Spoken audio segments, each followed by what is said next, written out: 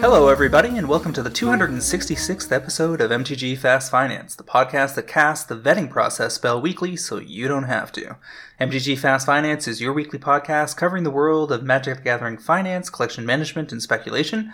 I'm your host, James Chilcott, aka at MTG Critic on Twitter. My co-host this week is Travis Allen, aka at Wizard Bumpin' on Twitter, and we're here to help you folks make and save money playing our favorite game, Magic the Gathering. Good evening, James. Good evening, everyone. Glad to be here and looking forward to sharing some extra valuable information with all of you. Our show, of course, is produced by MTGprice.com, the leading MTG finance community. Sign up today at MTGprice.com to track your specs, chat on Discord, and read articles by some of the best financial minds in the hobby. MTG Fast Finance is proudly sponsored by Lesser Evil Organic Popcorn with Himalayan pink sea salt and grass-fed clarified butter, my favorite snack while I'm preparing for this weekly podcast. We're also proudly sponsored by Cool Stuff Inc., where you can find all sorts of cool, nerdy stuff in stock, including all the best in Magic the Gathering singles, sealed product, and a plethora of other collectibles. Use the promo code FINANCE5 during checkout at CoolStuffInc.com to save 5% off your order and support this podcast while eating some delicious Lesser Evil organic popcorn. Did you read that? Did you do that off the cuff, or do you have that written down? I did that off the cuff. That's pretty smooth for an ad hoc joke. We've been doing this for a little while. The Lesser Evil popcorn. It's quite the snack. So, are you eating that right now? No, because it would be terrible to crunch that in the ears of our listeners on top of my noisy mouse, but I certainly would like to be. I have some in the other room just waiting for me when we're done. So is this just a joke that you've been eating it and enjoying it, or did they actually agree to sponsor the podcast? It's really, really good popcorn, and it's been my experience that if you want somebody to send you 17 cases of something for free, you should mention them on cast and then send them a clip.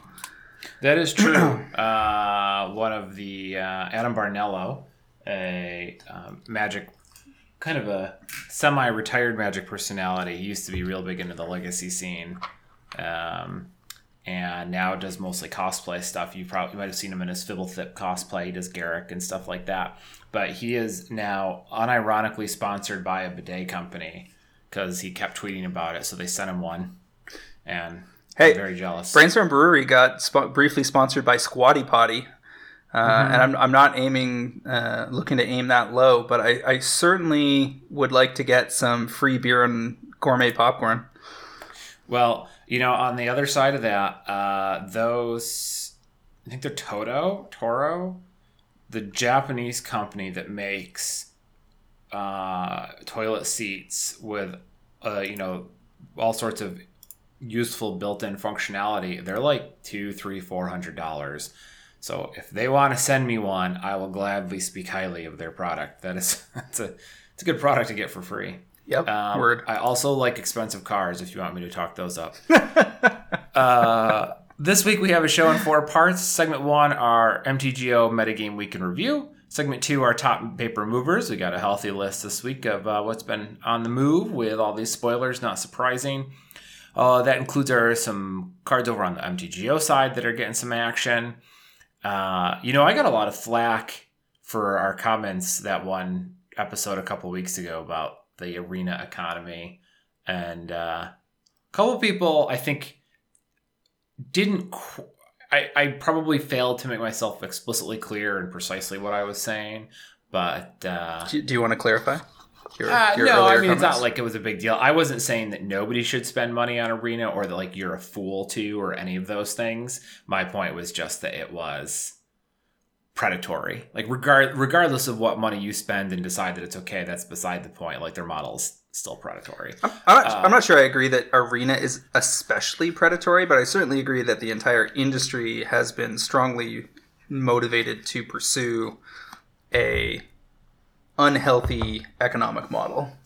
Well, so that's kind of the catch, and it feels like a little bit like we've all got some Stockholm syndrome going on, because people look at Arena and go, well, Arena's no worse than anything else. It can't be predatory. And you go, but really it's, that's because they're all predatory. They're all doing it. And just because Arena's not Arena may or may not be significantly worse than the others.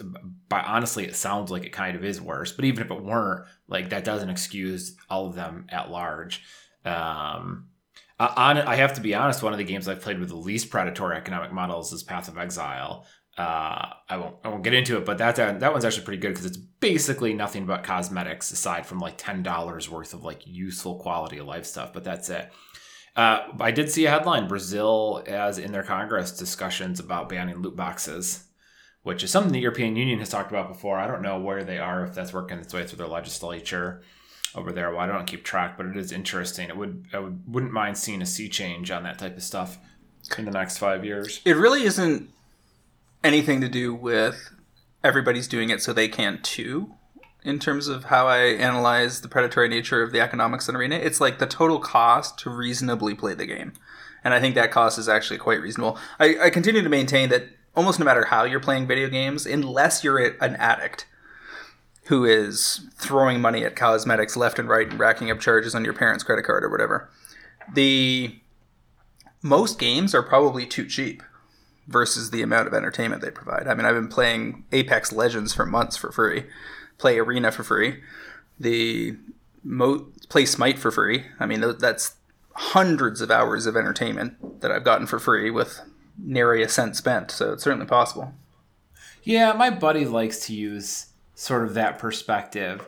And, you know, his take is like, you know, if you rate these at $1 per hour, almost all video games, you have a great rate. You know, if you play a game, if you pay the AAA tier price of $60 for a game, and then you play it for 60 hours, you paid $1 an hour. And most games that you pay that much for, you probably will play about that much, or easily more, and $1 an hour. Like, how do you beat that? If you go to a movie ticket, you know, in a non-top 3 metropolitan city in America is probably like $9 or $10, maybe 12, and what you get 2 hours out of it.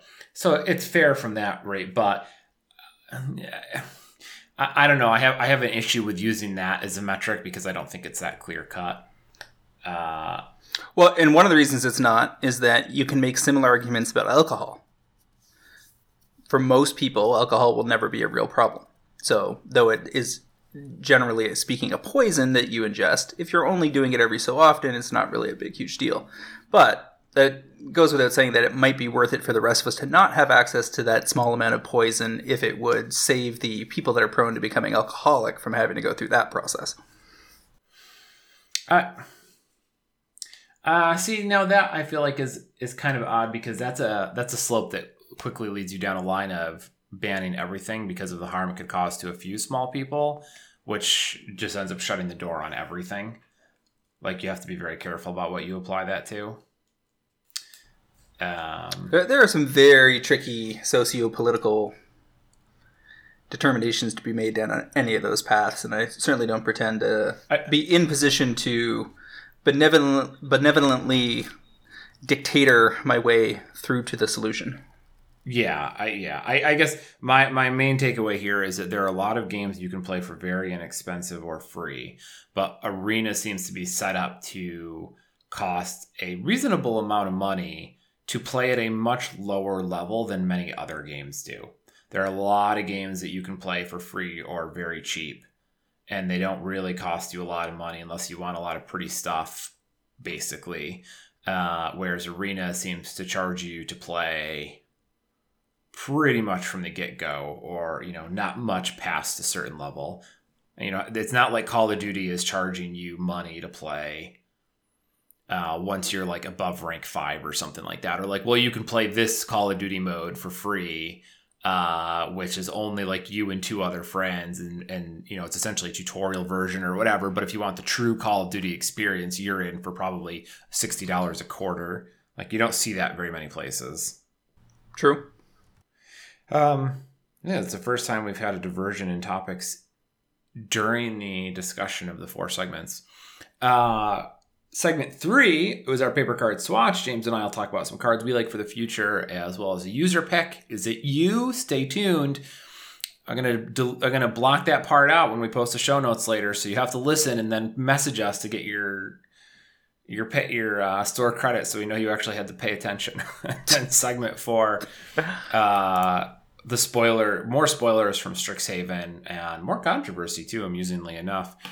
But let's start up here at the top with our Pioneer event. We've got Red, White, Boros, Lorehold, however you want to call it. I'm going with Boros. I don't think I'm going to use the new names. Boros, sort of an aggro burn strategy here, really knocking it out of the park in 1st, 4th, and 5th. Seems to have settled in as the clock of the format. And when you see burn show up in that quantity, it usually means that the right counters to the clock don't yet exist, which isn't tremendously surprising for a format like Pioneer that is, by its nature, underpowered versus Modern and Legacy. It's going to take some time for, more combo and ramp strategies to manifest through the appearance of additionally powerful cards.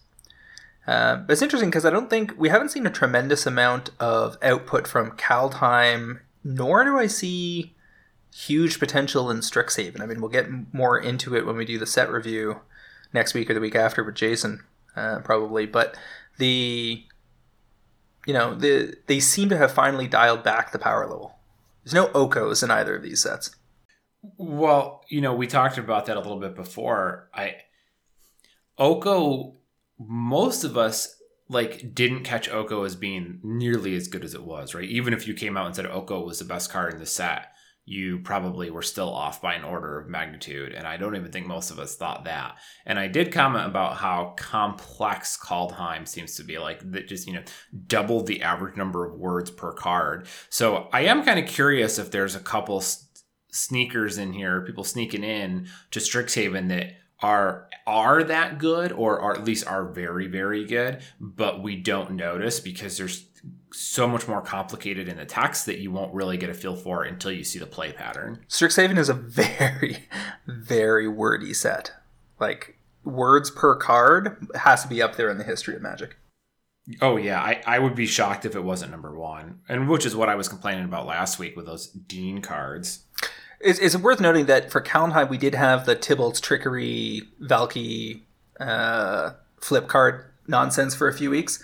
But once that was banned out of existence, and you can argue that that's more of a technicality than a power level problem, we seem to be back with Kaldheim making not much of a splash. Yeah. And that may or may not be the case. And I'm not claiming that Strixhaven is going to, blow anything up, but it's a type of set with just based on the average word count per card, it might take a little longer to figure it out this time than it did in previous versions. I'll say this much. Strixhaven looks very much like a Commander-focused set. There are a ton of clearly EDH-focused cards in here. Yeah, more so than almost normal, it feels like. It's a very... honestly, it's is it a EDH-focused set, or is it we know you nerds love Harry Potter, so suck up this off-brand Hogwarts Magic set? Well, it's also that's not an either or.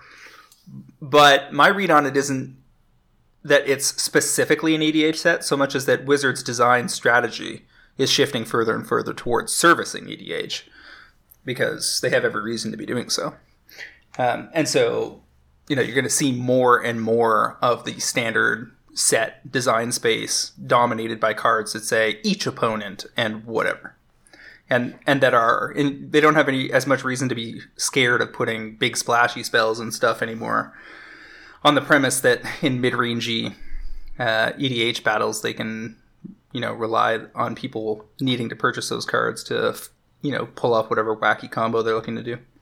Mm-hmm. We're pretty close to, they would love to just get rid of the standard sets and just make nothing but Pioneer Commander all the time. But I don't feel like that would probably work. All right, so as we said, Pioneer Tournament. This was the Pioneer Challenge on the weekend. Red, White, Aggro Burn in 1st, 4th, and 5th. Korvold Sacrifice, which was a huge deck in Standard for large portions of the last year. Popping up its head again in Pioneer. 2 Korvold and 4 Woe Strider are the cards that popped out of me there. And then Bant Spirits in 3rd. 8 Pathways and 4 Collected Company. jumped out at me as a new iteration on that strategy for Pioneer that we've seen variants of in Modern before. And apparently it has critical mass for Pioneer as well. Jund Sacrifice without Korvold in 6th, with 4 Bolas' Citadel, a card that had 2 copies in the 2nd place version. Did you have a comment on the Banned Spirits? I was just going to comment that I guess I'm not too surprised to see it pop up in Pioneer because most of the good ones have been printed recently. You know, if you go back and look at the Modern ones, it plays the uncommon lord, whose name escapes me, who I don't see in this list. But other than that, you know, the real heavy hitters, Rattlechain, Selfless Spirit, Shacklegeist, or Spellqueller, are all here. It looks like Supreme Phantom kind of takes the place of that other guy that gives them hexproof. Not giving all your spirits hexproof is unfortunate, but a lot of their weight is right here in the center, so it was only a matter of time, really. And then Green-Red Midrange was a deck we've seen several times enter a Pioneer top 8 in the last year, but not as consistently as some of this other stuff. And then 8th is a resurgence of Arclight Phoenix, a card that I know plenty of pro traders have stacks of sitting in their bad specs box from the 3rd time they tried to make money on it. After successfully making money 1st and 2nd times, it did eventually fade out of Modern right around the time that Faithless Looting got banned. So... And fair play, we definitely had that as a pick all 3 of those times. You were definitely leading the charge. I am not washing my hands of any of that. But we definitely talked about Arclight Phoenix a lot. I think the 3rd and most likely to have failed time was probably on my shoulders. But maybe Blue-Red Arclight in Pioneer can mark a comeback for the card. It's also entirely possible that there's something in Modern Horizons 2 that turns back on a Blue-Red Spells deck in Modern. I think that one of the problems right now is that the Blue-Red Prowess deck has been a real consistent force. And I would imagine it's going to be tough for the Blue-Red deck to find reason to be going up the curve into Arclights and other situations when they haven't seemed to have found a reason to include Arclight in the current Blue-Red Prowess builds that are already doing well. I mean, if it's not good enough in there, then, you know, what do you need to print to bring it back into the limelight? Yeah, the Arclight builds, you know, I don't want to speak out of turn because I'm not a format expert, so rather than guess at what they might need, I will say that I've heard a lot more people talking about Arclight lately than they have been. I believe that's in part due to all the Magecraft stuff we're seeing out of right around this time. So we might be getting more of this on the horizon. More Arclight in Pioneer. I mean, it is a very powerful card. It seems like the issue is more of a metagame and maybe a support problem in Pioneer than anything else, because the card is, you know, crushed Modern so much you can't really argue that it's that the card isn't good. Yeah, I mean, Blue-Red Arclight seems very likely to post up in Pioneer semi-permanently once it gets a couple more cards. I mean, here it is already in the top 8 with 4 Arclight Phoenix and 3 Crackling Drake and a pile of relevant blue and red spells. And they're just going to get more of that as time goes on. And what it's probably looking for is a couple of high-impact filtering tools, you know, whatever the next generation Brainstorm looks like or the next generation Faithless Looting. Normally, I would say all it has to wait for, you know, over time they will print more and more one-drop blue and red spells, and eventually this will get powered up and be good enough. But then I would be inclined to say, well, maybe they've learned their lesson. We haven't had a Ponder or a Preordain in quite some time, right? Like, they really don't print stuff like that. It was basically Faithless Looting, roughly, was the last time we had a card kind of light in that vein, so they were slowed way down on it. But then again, like, we've seen decks of that nature go from very powerful one-drop spells like Ponder Preordain to playing stuff like Opt or what have you. And it was like, yeah, it turns out just a card that costs 1 mana and does basically just cycles something other than anything or nothing is playable. So like the bar is so low, maybe it will be good enough eventually. They're just going to be like, let's print a card that does almost nothing. And it'll be like, oh, that's 1 mana and triggers my Arclight Phoenix. Good enough. Expressive Iteration feels like it's almost there from Strixhaven. That's blue and a red. Look at the top 3 cards of your library, put one of them into your hand, one on the bottom of your library, and then exile one of them, and you can play the exiled card this turn. But it's a sorcery, not an instant, which I think is probably the trigger point for whether it was constructed playable beyond standard.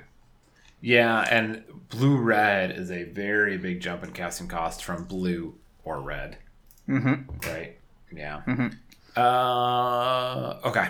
Was that all the Pioneer lists? Yeah, we did cover all Over those. in Modern, really nothing too surprising. Green Tron in first, green-white creature combo in second, fifth, and seventh. That's been a constant presence in the format. Arguably one of the top 3 decks right now, and basically defines at least a section of the meta you're going to have to address with whatever you bring to the table.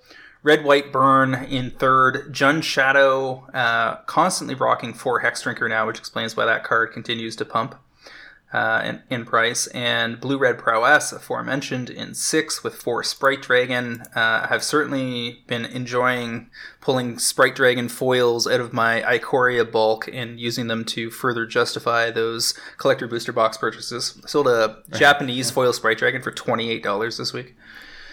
My. Yeah, I'll take it. And then Sure. Eldrazi Tron in 8th. So nothing too new and exciting over in Modern. And that was a Modern Super Qualifier, not just a challenge. Super qualifier. You still qualify, but you qualified super hard.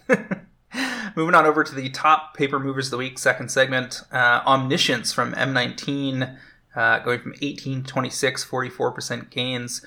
Not that exciting of a move, but it ties into a cute little EDH story from this week where I was playing EDH on webcam with some pro traders, and somebody was playing Breaches, which is like a pirate that basically says that if pirates hit you, something like if pirates hit you, they get to everybody exiles a card off the top of their library that got hit, and the pirate player can cast that spell, and they can use mana of any color to do it. So I'm playing my Atraxa deck, starting to set up, and they steal my Doubling Season off the top. And they realize that their Pirates themed, which is generating a lot of treasure tokens, would love to have a Doubling Season in play. So they go ahead and cast it. The next turn, they hit me upside the head again with some Pirates, and Breaches this time flips Tamiyo Field Researcher off the top of my deck, which is one of several Planeswalkers in my deck, which in concert with Doubling Season does something truly ridiculous. In this case, Tamiyo comes into play with 8 loyalty, -7, she draws 3 cards, and then gains an Omniscience emblem. Her emblem is Omniscience. Yeah.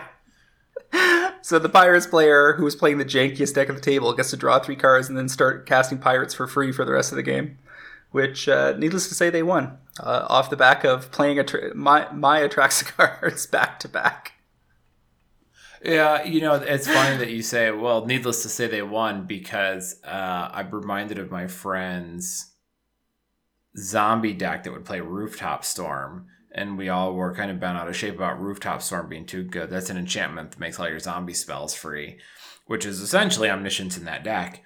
And he would resolve it, and then he'd play 3 creatures. Someone would play a Wrath, and he'd be dead in the water, and his Rooftop Storm was useless. And we're like, oh, well, I guess that actually isn't that great. But Omniscience letting you play all your spells for free, and if the pirate player has any sort of card draw, that's it's going to be challenging to get over. Well, he was also using the Doubling Season for all the treasure tokens too, right? So it's not like he had any absence of mana, and then suddenly he didn't need the treasure tokens anymore because he didn't need mana anymore. He needs that one that makes your treasure tokens into creatures or something like that. Well, it was truly hilarious because the other guy at the table was running Magda, the dwarf commander from Kaldheim that's quite popular, where every time you play a dwarf, you get a treasure token, and then you can sack 5 treasure tokens and or artifacts, if I'm not mistaken, to go get a dragon out of your deck. But they were playing it with no dwarves. Their whole deck was 5-colored changelings, basically. Huh.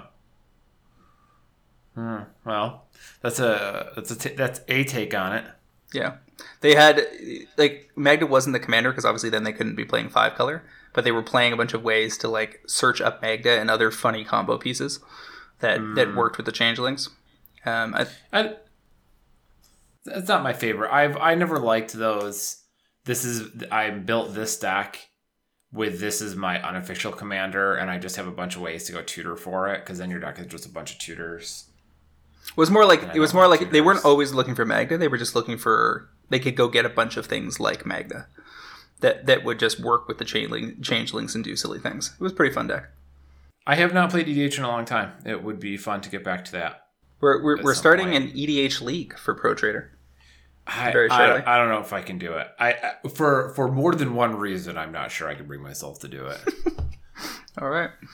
So, not the least of which is if it's a league that requires finding time repeatedly. Well, I think the way we're going to handle it is just make it much more casual than our usual tournament structure, where it's just going to be like people can go into a channel and request a pod and fire off, and then we'll just do like a bingo card of accomplishments or something that unlocks being put into a lottery for prizes after 30 days or something, and it's just kind of like play as much as you want. Whenever pods fire, they fire. That seems like probably the right way to handle that. Yeah. I'm a homeowner, man. Spring and summer means I gotta be real busy outside. I miss having an apartment and having all that time back. Make sure you send my darling partner a letter to that effect to drive that home, please, because it's a constant source of discussion. She can have her on. I can tell her the 4 or 5 projects I have an active status right now, and the 3 or 4 that are immediately planned for following that. I can talk all about it. We're talking about Magic cards, right? Hexdrinker out of Modern Horizons, 28 to 41. Seen a lot of play in Modern in the new Gen Shadow builds. Over the last several weeks, so that's picked up some real steam, and I don't think there's too many of those floating around out there. When it started that period around $6, so this is like 6 to 40. Wow, were they $6 at the start? Oh, sure. Because I wonder how many people got to ride that the whole way. They were early. They were tested summer of 2019 for about a month in Jund and some other builds. Showed up, cranked up to about $20, then faded back, because they didn't make any more top 8s in that time period. And now, just recently, Jund has committed to the full 4 of, so... and people have realized that there aren't really cheap Modern Horizon boxes lying around to be cracked anymore. You know, what's particularly funny about this is we have a card that went from essentially $6 to $40 in the span of, 2 months? A month. But no one can play Paper Modern. Mm-hmm. Right? Like, it basically doesn't exist. So all of these people bought this card, and I'm just imagining them being like, oh, I got to get my Hexdrinkers, and they get them in the mail. I'm like, yes, I got them. Oh. Well, okay, I guess I just put it on my desk, and it's going to be real funny if they don't make it back to their card store before, November. And, or if Jund isn't good by the time it gets there. As we said last week, Modern Horizons 2 could easily shake things up to the point where the Jund deck falls back off the top 8 table. Yeah, that's what I mean. Hexdrinker's been has been good for such a short period of time, and with Modern Horizons 2 on deck, I would not be eager to spend any money on any Modern paper card. Hence why I am a Hexdrinker seller. The only one I would even remotely consider keeping would be something like a Russian foil Hexdrinker or something, or like a original foil Hexdrinker. I still maintain that Modern Horizons 2 might have, one of the ways they might be trying to justify a higher price for the collector booster boxes for that set could be foil premium versions of earlier Modern staples, including something like a Hexdrinker. So, we'll see. We will see. Baron Master Wizard out of Urza Saga, 48 to 72. He is a wizard. He is on the reserve list, and there are wizards in Strixhaven. We did it. We figured out the problem. I have 2 near mint copies sitting on my desk. They are going to get posted to eBay tonight. I think I still have one floating around. I might have one listed for sale right now. You can log on to tcgplayer.com and buy a heavily played Baron Master Wizard for me. Wooded Foothills is the original printing out of Onslaught. The allied fetches from Onslaught, so like the original printing of the original fetches in non-foil, have seen price movements a couple times. We talked about Polluted Delta and one of the other ones last week. What is foils this week? 55 to 85, and there's Windswept Heath a little further up the page, also 50 to 85. And I know last week you said you were considering, you were saying if you had them, you would sell them at this point. No, I was saying that the Zendikar Rising, it was notable that the Zendikar Rising expeditions were part of this, that they were pumping as well. And the only risk factor is that they might include them in Modern Horizons 2, but that's... And I admitted that I couldn't remember if Wizards had explicitly said it was only the enemy fetches in Modern Horizons 2, or whether there might be L10 available, for instance, in a premium treatment. If that was true, I'm not sure it matters at all for the Onslaught versions. Could matter for the Zendikar Expedition versions, and if the new treatment, if there's a really sexy Windswept Heath available in non-foil and foil borderless treatment or something in Modern Horizons 2 collector booster boxes, that could put the brakes on the Zendikar Rising expeditions showing further movement. But these original Onslaught non-foils are, 20 years old. So there's never going to be any more of them than there are. I agree with that they are what they are. Kind of wild to imagine that these could be $200 when there's 8 other printings of them. I think that you can... If I was giving advice to somebody who had these sitting around in an EDH deck, it would be, if you need the money for something, if there's something else you're trying to get your hands on before it explodes, then yeah, you could go ahead and trade out of your Onslaught non-foil allied fetches and lean into this drought on these particular cards that might last for the remainder of 2021 and beyond. But if you're a long-term collector and you don't have any specific need to exit them, I think they're the perfect kind of thing to just leave in your favorite decks and take care of, double sleeve them, and they'll slowly, steadily increase in value over time. Well, I have a good handful of them, and I'm a big fan of strategies that involve doing nothing, so I'm on board with that. Now, in terms of the KTK versions of things like Flooded Stranded, Windswept Heath, and so forth, if they're going for 30 to 40 or whatever, you'd probably want to get out of the non-foil versions of those before news of any additional printing sits, because hard to see KTK versions holding top prices in that scenario. Congratulations on your sale. Yeah, well, more or less a constant problem. Let me just turn those notifications off.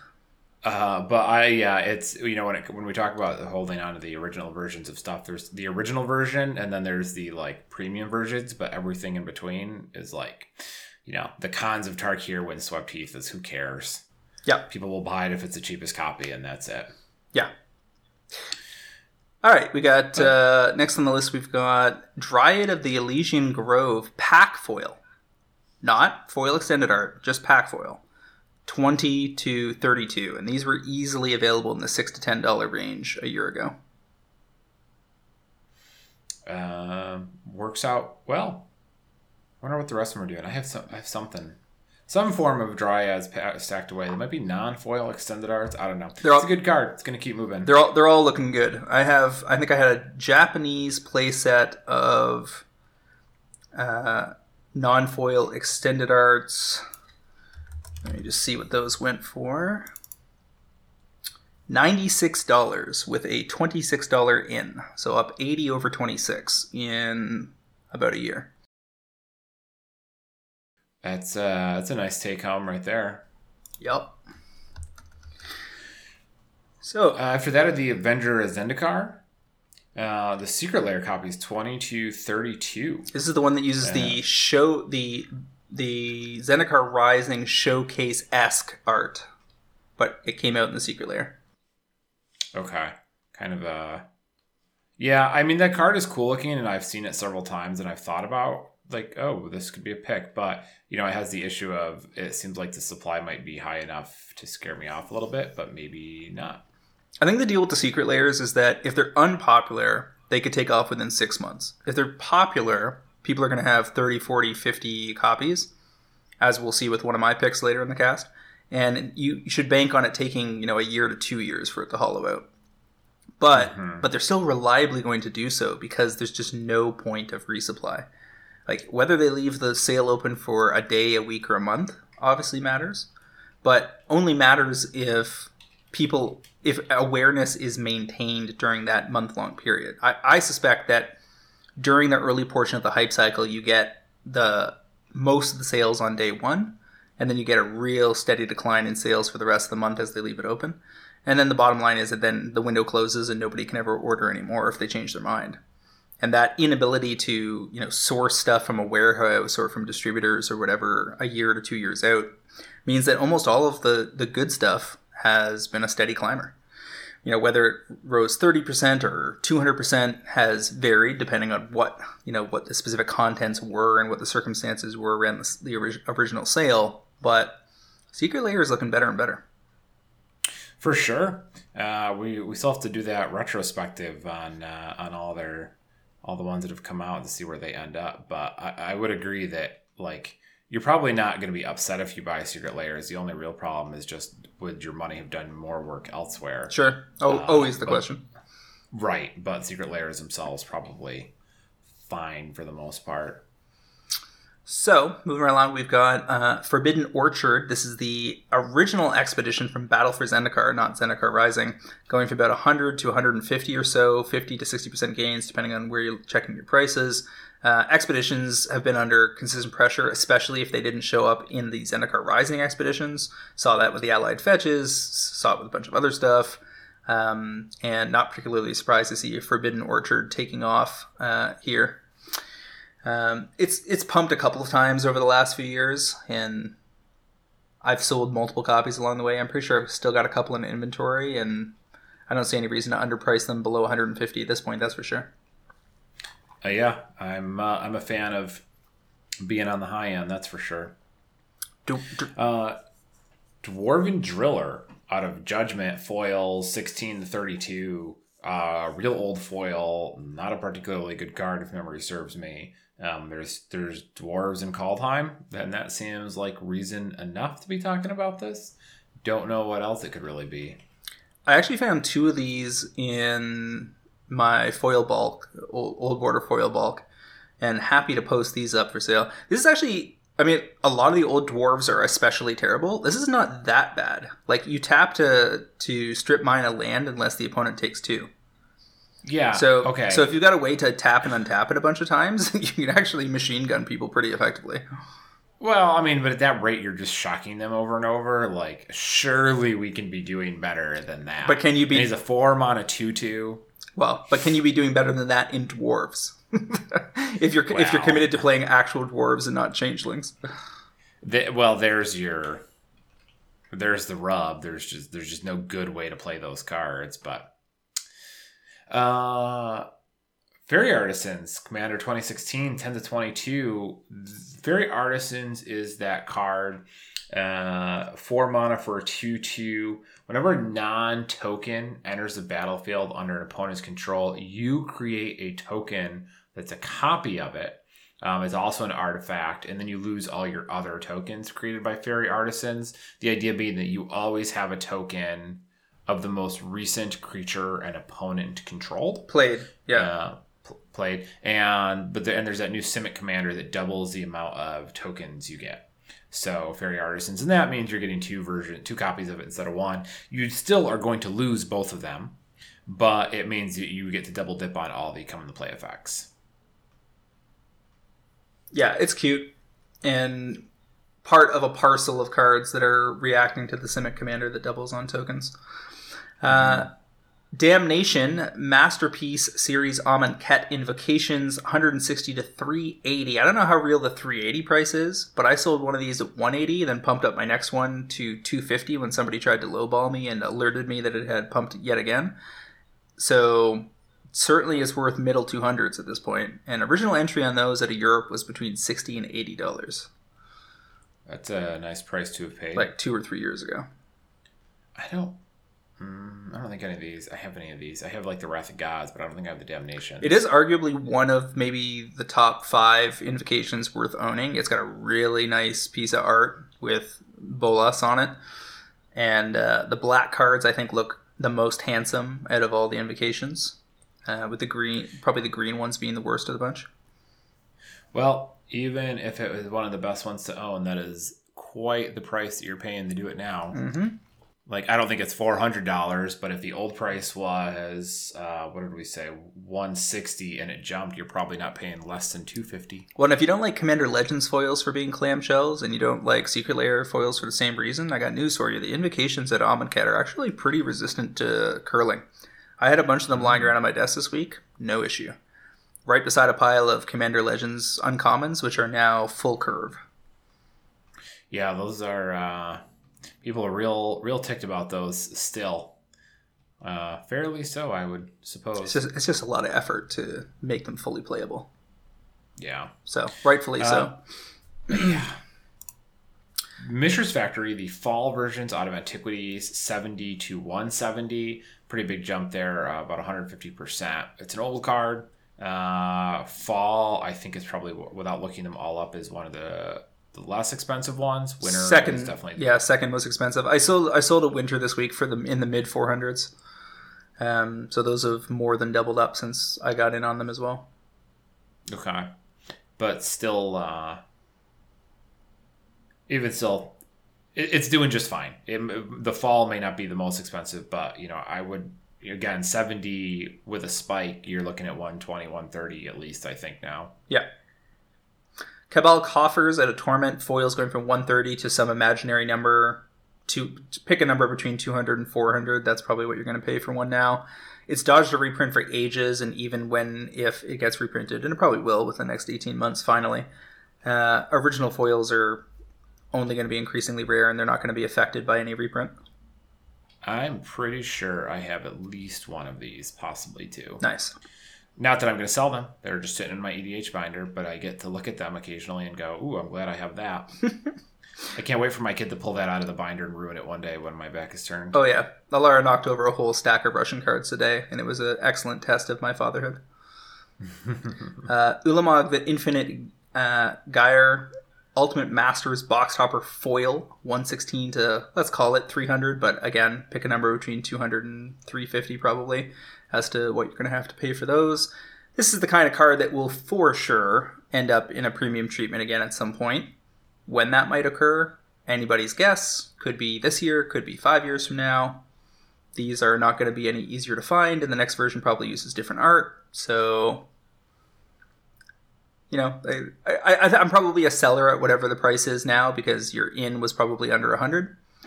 And your ROI curve is probably a little bit significantly more shallow from here on out, because I don't know if anybody's going to be paying 500 to 1,000 on this kind of thing.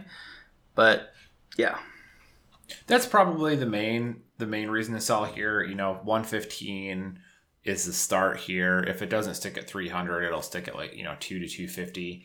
I mean, at the moment, it's the best version of them. The box toppers. It's conceivable that the next Ulamog, the next reprint of this card, isn't as good of a version.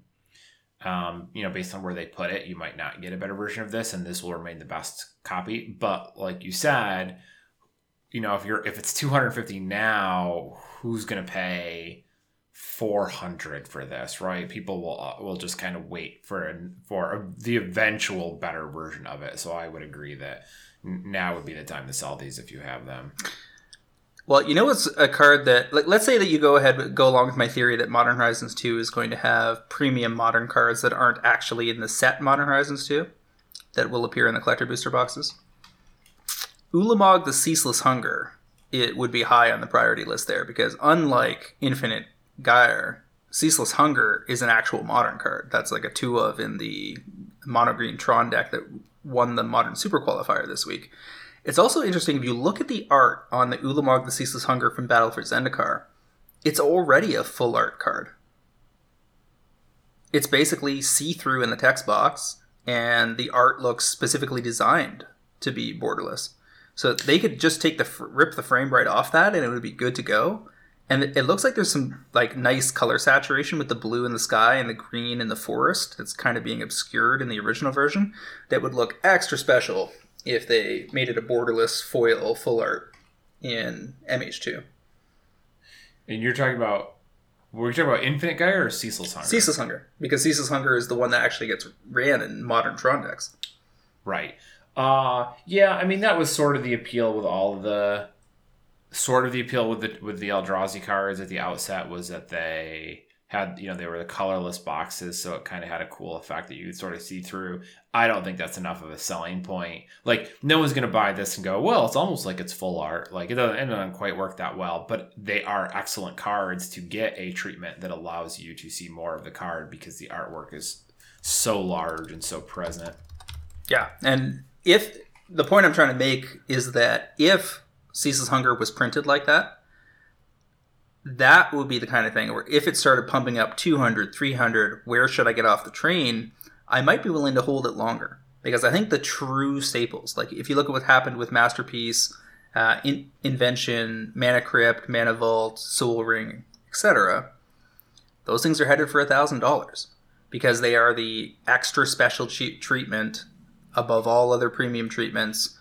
And there's just none of them around. And if you give, you have a foil, full art, borderless Ulamog 2 to 3 years out from that printing, it probably ends up in a similar kind of situation on the back of being both modern and EDH playable. Mm-hmm. And by the same token, I'd be looking at something like Ugly Karn from Double Masters. The full art foils are getting relatively scarce, and that curve is looking pretty steep.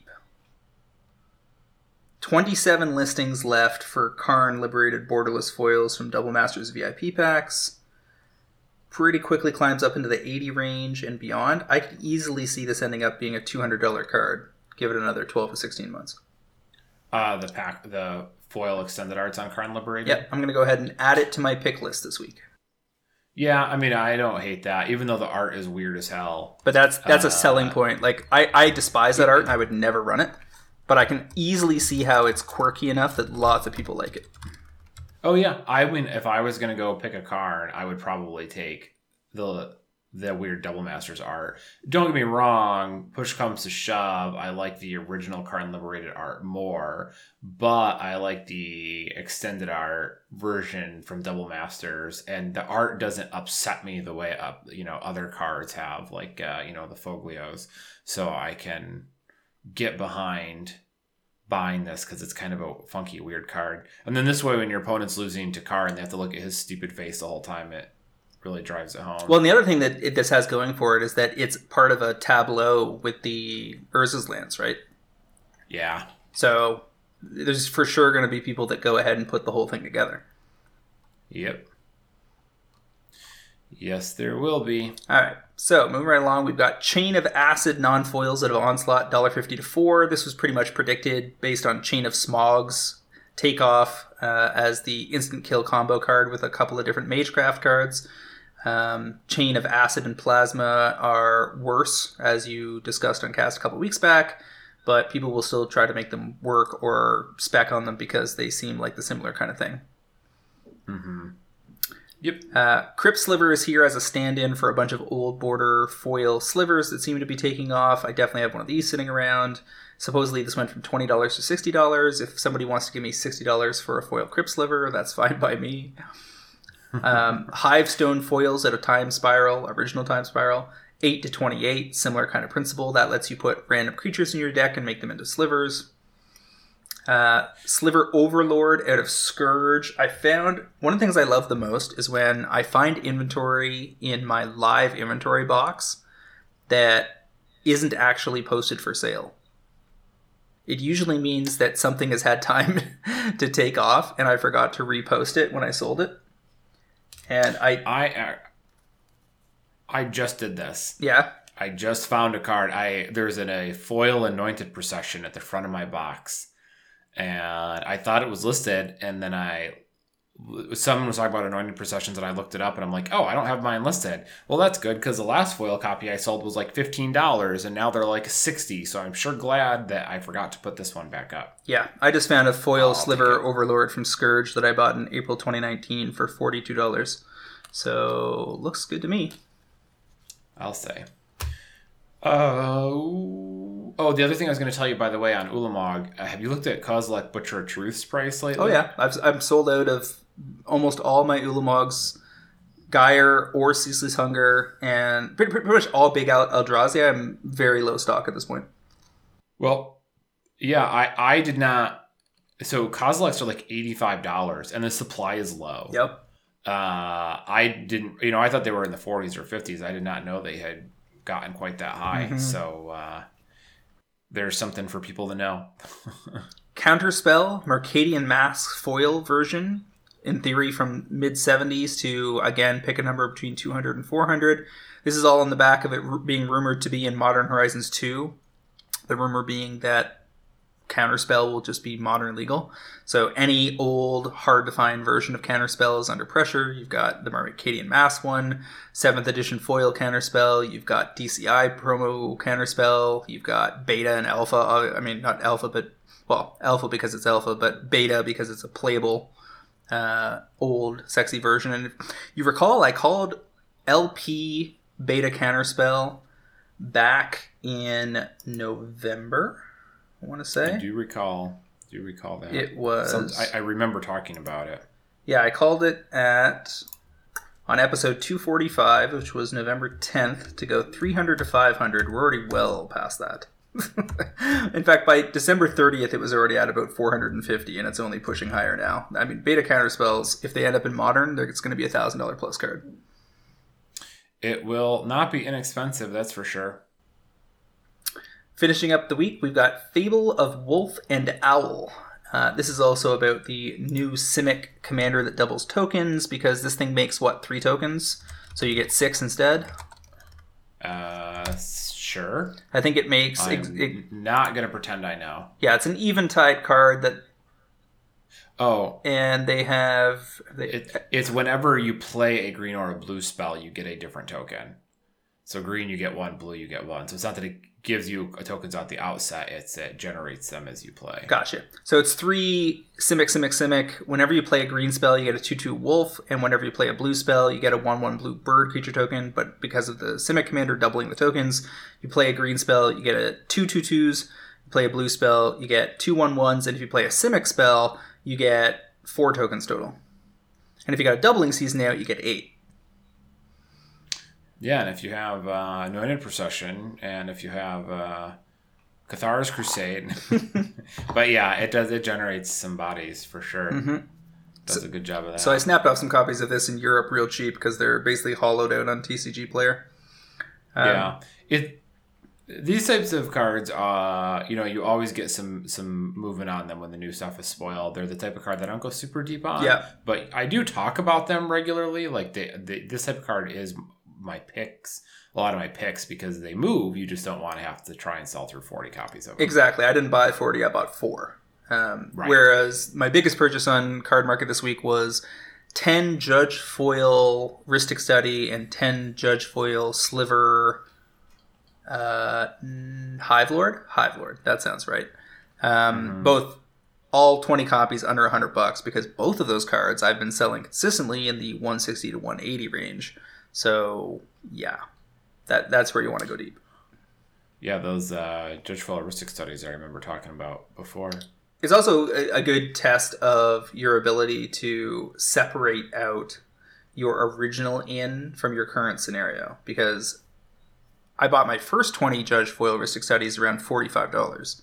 Bought some more around $55. Bought some more around $70. It's been selling and selling and selling over $100. It's pushing even higher now. It's probably going to be $200 in pretty short order. So yeah, I'll go ahead and spend double the original entry price in Europe without blinking an eye, because I'm confident that you're just like, it's a Judge Foil Rhystic Study. It's an S tier staple for Commander. It's not going anywhere. It's just going to keep going up. Yeah, I remember when you were talking about it. I was like, that's a good pick. That'll work out well. Moving on to segment 2B, top MTGO movers of the week. Only 3 cards we want to highlight here. Teferi, Master of Time, getting a little love, going from about 13 tickets to almost 19 tickets for about 50% gains.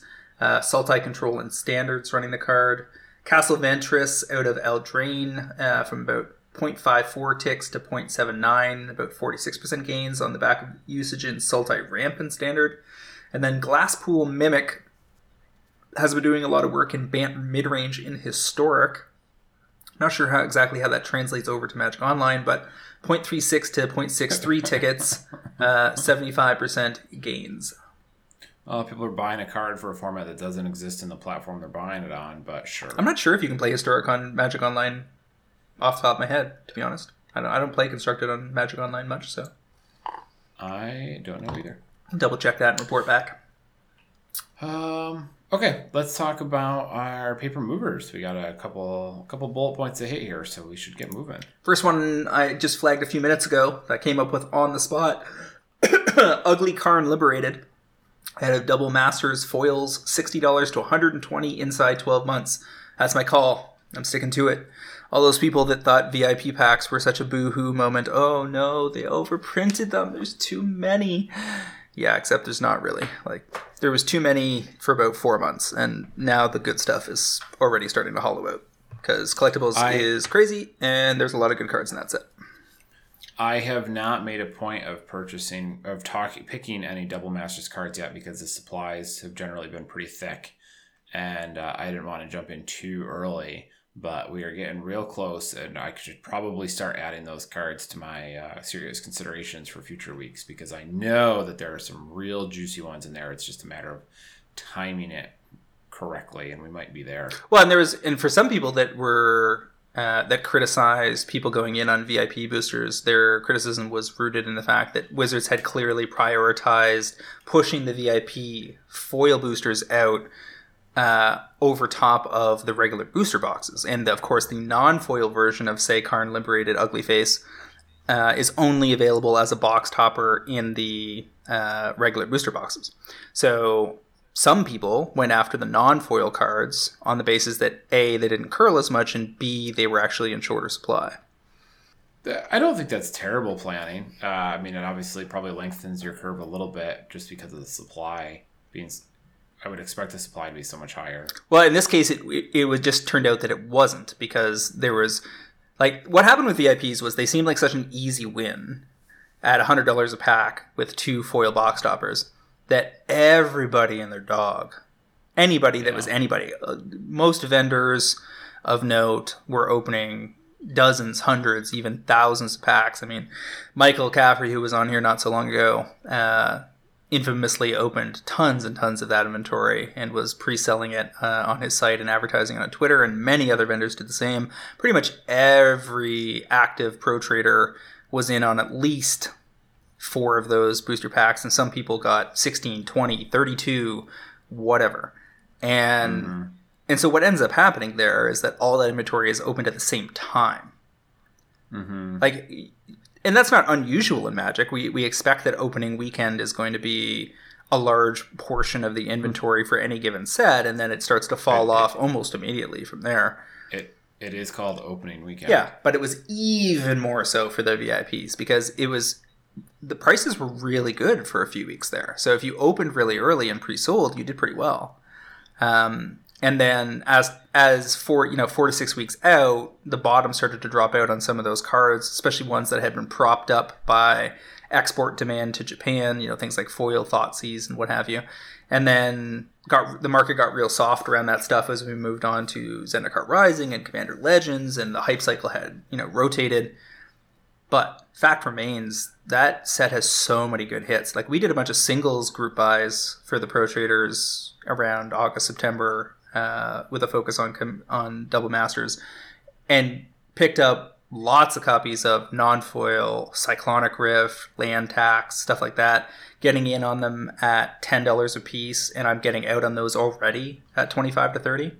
I mean, that's just, as good as it gets. That's... Frankly, that sounds like I should be considering buying those at $25. It entirely possible, right? Because those Cyclonic Rifts could end up being $50 before they see another reprint. I've looked at that several times. Like, is it now? Is it now? Is it now? All right. So my non-Karn first pick of the week is Wastes.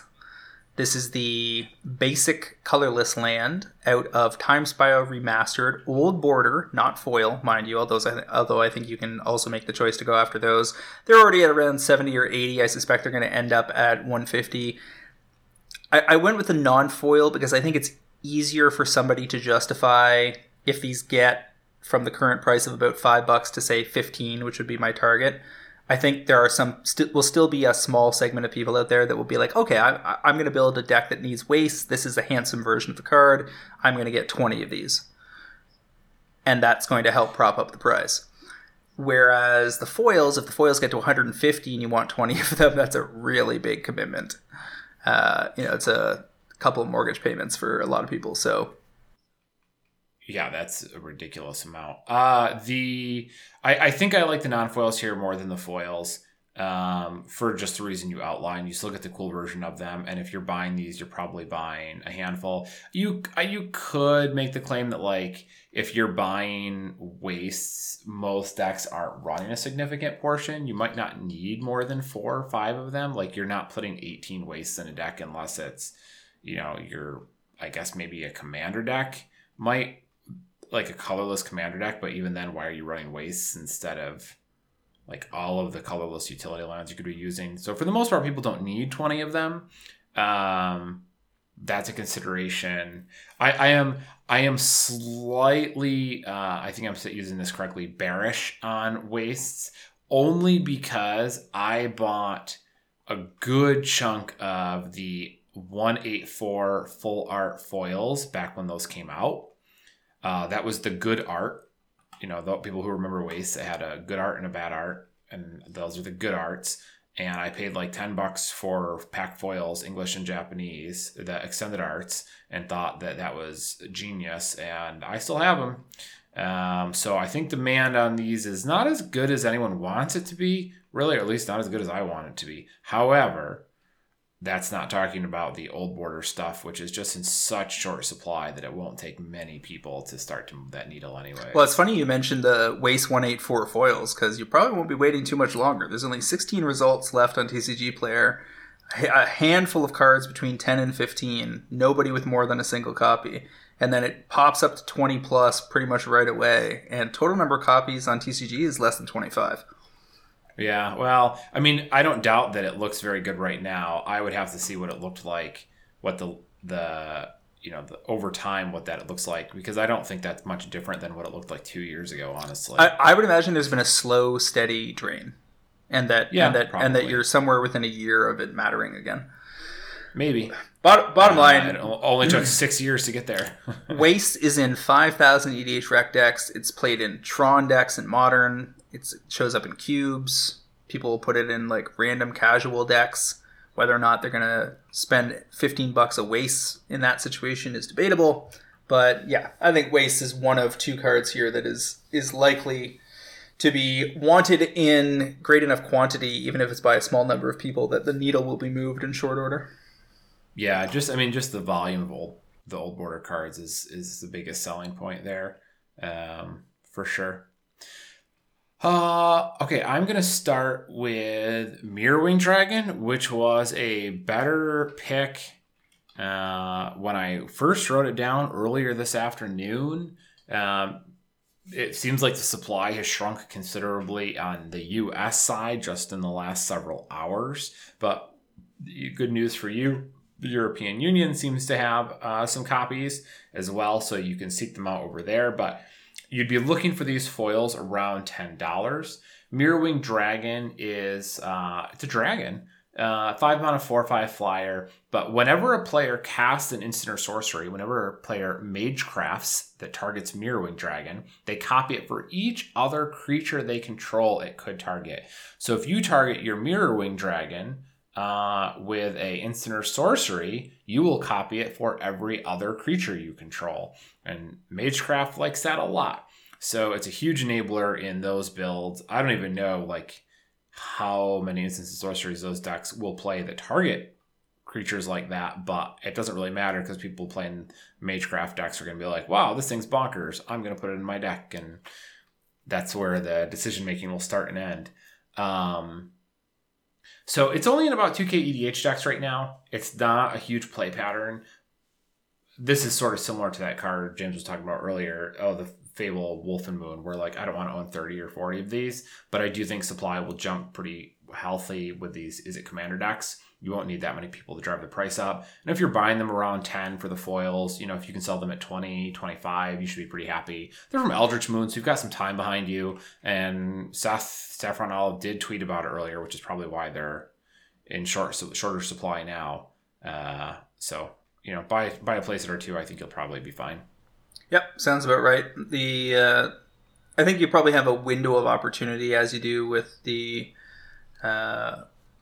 a lot of the cards that are not necessarily super stables for EDH so much as they are auto includes in specific new builds. A lot of these new commanders need to prove themselves. So far, I'm lukewarm on what I've seen out of the Strixhaven commander decks, even though it's kind of the annual release, as it were. But be curious to see how they advance. One of the things that jumps out at me so far about those decks is that it doesn't seem like they have very much in the way of high-profile reprints. So that means that whatever new cards they publish into them that take off, as, for instance, the free spell cycle did last year, are probably going to push harder and higher because they don't have to share EV with any like major reprints. Yeah, that's very possible. You know, if they're left to stand on their own 2 feet a little bit more, it lets those jump up a good bit. All right, so the other Time Spiral remastered old bordered card that I've got my eye on is Relentless Rats. Relentless Rats is very similar to the Wastes selection in the sense that if you're going to run a bunch of these, if you're going to run this at all, you're going to run a bunch of these, and you can currently get them in and around $3 to $3.50, probably even cheaper in Europe. And I could easily see these being $10 to $12, say a year out, after just 20 or 50 players decide to pick up 20 copies of them. It's going to hollow out the inventory. There's only 101 results, and this set just came out, and I'm not seeing super deep inventory, like big bricks, from a lot of the usual players. And I think that's because it was hard for vendors to get their hands on enough sealed product for Time Spiral Remastered to really go deep on singles cracking. So yeah, Relentless Rats seems very, very likely to get there over time. Okay, now on the sheet here, you currently have them marked as foil. Oh yeah, non-foil. Okay, I was just saying the foil old border Relentless Rats are $3.50 because I'm just going to tell you to erase that pick because I will go buy them all. Yeah, the foils are mid 30s to early 40s, and there's only 15 listings. But the reason I'm not calling it these out as foils is the same as with Waste. Like, once this gets up to being a $60 to $80 card, it's a collector curiosity more than anything else. I mean, we had a group buy for complete sets of the old border foils from Time Spiral. The purchase price was $4,000. Current retail is somewhere between $7,000 and $8,000. That go up in the last week. Yeah, well, like in the last 2 weeks. Because it didn't last week. I thought you told me it was like 4,000 or something. I think I said it was like 5 or something. But yeah, current calculations put it between 7,000 and 8,000. So because it's hollowing out and all the curves are rising, even for the mid tier cards that are in the set. So I don't think people are going to be buying 10 foil Relentless Rats next year just because you're not going to be able to find them and it's going to be just too big of a commitment for whatever meme you're trying to rock. But the non-foils, that can happen. Like somebody might be willing to drop $300 on 30 copies of Relentless Rats. Yeah, that's way more digestible. And I agree. Unless you find the Saudi prince who's building a Relentless Rats deck, probably going to have trouble offloading a bunch of those foils. Well, as per the math we've done on Russian Time Spiral, there probably aren't enough foil Russian Relentless Rats in the world to build the deck with those. Yeah, which is funny. That's kind of wild. Oh, okay. My next card here, also on the Is It Commander plan, in terms of kind of looking at what cards those decks might want to add in, is Finale of Revelation. We've talked about Finale of Devastation a handful of times on the cast. We know that one. That's the green one. Finale of Revelation is the blue one. Nicol Bolas all over that card. It's Axe Ugin. Ugin, sorry. Yes, I apologize. Ugin. I got my dragons copied up. My dragons mixed up. X blue. It's draw X cards. So just draw X cards. But if it's 10 or more, you shuffle your graveyard into your library, draw that many cards, untap 5 lands, and you get no maximum hand size for the rest of the game, which is a terrible effect, but people like it. Terrible as in really bad for the game. But people like it, so it's good. This card is actually, I was shocked. I was pretty surprised by this. It's in 10,000 EDHREC decks. Like I would have guessed 2,000 to 3,000 if you'd asked me before I wrote this down. Yeah, pretty popular. Yeah, me too. I would have said the same thing. Yeah, it has very high overlap, and this is how I found the card, with Mizzix of the Ismagus, who is going to be I'm kind of pulling back the curtain here, but EDHREC doesn't really, I don't think, has these commanders, the brand new commanders up yet. So you can't just go to EDHREC and plug in the brand new Izzet commander that was spoiled 6 hours ago and see what cards people are going to play with it. Even if they do have them, like it's so new, there's not going to be any lists for them to pull. So what you do is you go find a card that's really similar, and you see what's popular in that deck. Mizzix of the Ismagus is going to do a lot of the similar things that this whole new Magecraft's commander deck is. So you look at what's good there, and that gives you a real good jumping off point to find cards that will synergize here. And that's why I found Finale of Revelation. So given that it's very popular in those decks, and it's exactly the type of deck that would want this card. Like the new decks will want this card just in the same way that Mizzix did. I know that these new decks will want Finale of Revelation. So you've got a shortish supply, way more demand than either of us expected. You're getting the foils at about $10 right now. I don't think there's more than like 20 foil copies out there between like the pack foil and the whatchamacallit pre-release, and I think this had like the promo pack or something too. But supply is real short on these across the board. I'm going to take a guess blind that the prices are pretty good in Europe and elsewhere overseas as well. So that's my second pick for the week. And again, 2 play sets maybe, not 30. Yeah, 12 results on TCG. War is the gift that keeps on giving, and those War Japanese boxes are going to be $500 a couple of years down the road. Mark my words. Could Between be. having, well, they were the ones that had a mono, didn't they? Yeah, which is the pre-release version of which is somewhere between $6,000 and $9,000 depending on who you talk to. Yeah. So be cheaper to buy a plane ticket and visit a mono. Wow. He just did a really hot cover for Harley Quinn's new series for DC. So there's a Mono Madness anew. Yeah, so I like this pick. This was completely not on my radar. I definitely have a bunch of these sitting around from cracking Japanese war boxes. Be curious to see whether I can move them in Japanese. It's always harder to do that with foreign cards if people don't have the cards memorized. But I have sold some Japanese foil of Finale of Devastation. The finales are annoying because all the finale of third word in the sentence or in the phrase all sound vaguely similar. Like you have Revelation, Devastation, and it's not immediately obvious which ones go with which colors because it's Eternity, Promise, Devastation, Revelation, and Glory. Glory sounds like white. Yeah. The rest of them, toss a coin. Yeah, because Devastation, you would think was red. Yeah, or black. Or black, but it's green. Yeah. Kind of throws you for a loop there. Mm-hmm. Anyway, that's a good one. A nice little under-the-radar selection. My next choice is Damnation, Secret Lair Seb McKinnon edition. This card is not in short supply at present. In fact, it is, let's see, currently rolling with 18 listings on TCG Player, which doesn't sound like a lot, but there are very deep inventories. So various bricks of 30 copies here, 30 copies there. These are just people that were like, yeah, this looks like a good Secret Lair. I'm going to buy the max.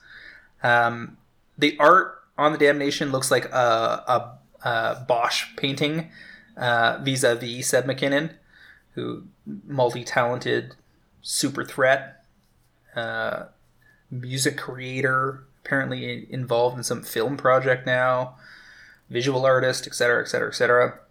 One of the greatest Magic artists of all time. Damnation is a constant super staple used both in modern decks and constantly in Commander, and this is probably the best art it's ever had. So, will it take some time for these to drain out? Yep, totally. But should you buy them at $30 to $35 on TCG while you can? Yes, definitely. Because this will end up being an $80 version of this card. Easy breezy. And I'm talking about the non-foil version, but the non-foils and foils go for about the same price, so take your pick. I'm going with non-foil just because it's more likely to catch modern demand if it's not a clamshell foil Secret Lair card. Yeah, these are pretty cool. I like that art. I mean, the artwork is very powerful. It's not quite the same staggering appearance that you get sometimes with like the full artscape, you know, like the borderless and the showcase versions and stuff like that. But it's such a cool piece of art. And just to clarify, you're looking at the non-foil copies at $35. Yes. Yep. Yeah. Okay. Well, you can get one at $28 on TCG Player right now. Like 2 copies below $35, and then the rest jump up. Yeah, I mean, it's a very cool artwork. And, you know, as we talked about with the Secret Lairs, these things do grow over time for sure. It would seem so to be the case so far. So even if the supply looks deep right now, check back in a year or so, it might be considerably lower and the prices start to tick up. You're certainly not going to see this again. This will be the one and only printing of this Damnation. And I think once you dig through these sell walls, you're probably in good shape to move up the chain. And then, you know, in a couple of years, it'll be, oh yeah, that's that really cool Damnation that was only for sale for a day that looks like a Bosch painting. And, you know, it's quietly crept up from $35 to, you know, $60, $70, $80. So I think your time on the roller coaster here is a little longer than not. But, you know, simple numbers tell us that you should be getting there eventually. All right. What is your final selection of the week? I felt bad after the Mirror Wing supply got picked over so badly before I was able to actually tell you guys to buy it. So I'm looking to see what else was out there. And another card for this is it week for me, it would seem, is Melek Izzet Paragon. Specifically the Buy a Box promo. Melek is it's a game day and store championship promo. Sorry, I meant to say game day. So the week after the pre-release or 2 weeks after the pre-release, back when we had LGSs and people could play in person, you could go into your LGS and register for a tournament, and I think they probably did some random handouts, and then the winner got a copy of this or something like that. Yeah, there were always 2 game day promos. There was an uncommon one that I think everyone who entered got. And then there was like 4 of the rares that you played for. Sure. And your store might have monkeyed with the numbers a little bit and like technically claimed they ran 3 of these events and only ran 1 and increased prize support. But yeah, that's how you got these. And these were full arts back when this was the only way to get full arts, basically, was these game day promos. So it is a pretty cool looking card. I actually have one of these in my stash in my EDH binder, and it does look nifty. I've always wanted a reason to play it. But he's a 6-mana creature. You play with the top card of your library revealed. If it's an instant or sorcery, you can play it. And whenever you cast an instant or sorcery from your library, copy it. So lets you play as many instants or sorceries in a turn as you want, as long as they're on top of your library, and copies them too. Well, that's obviously something that, you know, the Izzet builds are going to be looking for. So it does a lot of work for you in that regard. The game day promo, I lost my tab. It's very low supply right now. I think it's like 10 copies maybe. Yeah, it's getting real low. If you're looking at English copies, it's like 10 or 11 because they only come in foil. If you add in other languages, there's a couple more, but not many. But there's only 12 total vendors, and that includes all languages. So you'll get these about $6 or $7 right now. But I think these should hit 15. I mean, like if 6 people buy this card for their deck, 6 people, the English supply is basically gone on TCG Player. So I don't think it's hard to imagine this jumping in price pretty good based on the EDH decks we're getting. And this looks like the kind of card that there are a bunch of copies sitting around in Europe. Yeah, Game Day, Melix, Europe, and I bet they're dirt cheap. Yeah, there's like copies sitting around for like €1. Yeah, he was never terribly popular, so I wouldn't be surprised that there's decent supply. 0 constructed play is the thing for Europe. That's yes. So, yeah, like 4,000 decks on EDH track. So like, honestly, even they aren't super deep though. There are 20, 30 copies, and then it's going to be over €20. So yeah, this just barely exists. And this full art foil borderless version of the character is much cooler than the regular version, which has seen reprints a couple of times in Commander decks as a non-foil. Oh, yeah, he has been around the block at this point. So yeah, that was my last pick for the week. I think you will be happy picking up some Game Day Melix. Seems solid. Our back to having a Pro Trader selection of the week. Jay Tempkin out of our Pro Trader Discord selected the World Tree Extended Art, not foil, non-foil, to go $8 to $20 within a year. It's a 5-color super staple in EDH. 38% of 5-color decks are running this card since it was printed in Kaldheim. And it's worth flagging that 5-color decks are a minority of the decks in EDH. But that probably doesn't matter given enough time, because the World Tree is a very attractive card that has good shelf appeal. The non-foil extended arts are not in tremendous supply, even as is three months out from release, and they're not going to get any more populous given any more time. I'm pretty sure I've already called the foil extended art version of this card, and I think the extended art is just as likely. The foil extended arts are sitting at, wow, you can get copies at as low as $17 right now on TCG for the foils.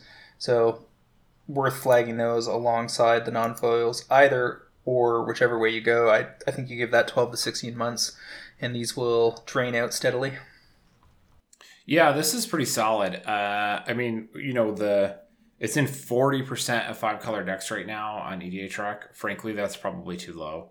Like, I think it should probably just be like all of them. Like, why are you playing a 5-color deck and not wanting this land? Even if you don't play gods, the effect is still very useful. And if you have one god, it's just a freebie. So, sure, I can get on board. $8 for these. I think you'll probably get paid before too long. Yeah, it's a chromatic lantern on a land. Mm-hmm. And when you're playing 5-color, often green is your base because that's the color that lets you fix. So having the land that comes into play tapped be a green land until you get to 6 lands, at which point all your lands make whatever are not painless City of Brasses. Seems pretty solid. Yep, I think you'll be pretty reasonably pleased with these.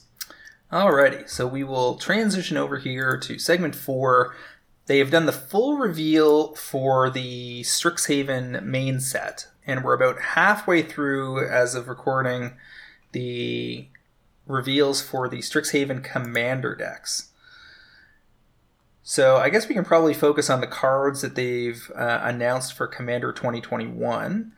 So far we have seen the cards for Lorehold, the red-white deck, and for Prismari, the blue-red deck, in terms of the new cards that are being released just for these decks. I'm going to be honest, people are going to say the word Prismari to me in 6 months, and I'm going to draw a blank, and then I'm going to have to realize they meant is it. So here's how I view it, is that in the case of Lorehold, as opposed to Boros. Boros is when you're red-white aggro. Lorehold is when you are red-white Graveyard Dirtle with artifacts and enchantments. So that's how I expect it to be used. Now, for Izzet and Prismari, the line blurs considerably. They did a really good job of giving Lorehold its own identity separate from Boros. Yeah. But that was probably more on the side of, like, the reason for that being that Boros was just so one note. Whereas Izzet in the past has been a lot more broad. Like, Boros was like, oh, these are like a very aggressive, all low casting cost aggressive stuff, which leaves all of the other functions open. Whereas Izzet in the past has been cast lots of spells, which is like just the whole gimmick of blue and red, right? In any case, so let me ask you, what jumps out at you out of all this stuff that we've gotten recently? So I don't see a new Fierce Guardianship or Smothering Tithe so far. I suspect there will be one or two of those as we see the rest of the decks. But I see a lot of cards that are going to get real cheap when these decks get mass opened. And we're going to do singles buy on them for the pro traders. And 12 months later, they're all going to be reporting that they buy listed them for 40 to 60% gains. It is funny you say we don't have another Smothering Tithe because there's Monologue Tax. Yeah, which I think is going to be in that group of cards that ends up buy listing well, but it's not going to take off like Smothering Tithe. The key thing for people to remember here if they're looking at this card is Smothering Tax is 4. Smothering Tithe is 4, yeah. Smothering Tithe, yeah. And you basically get a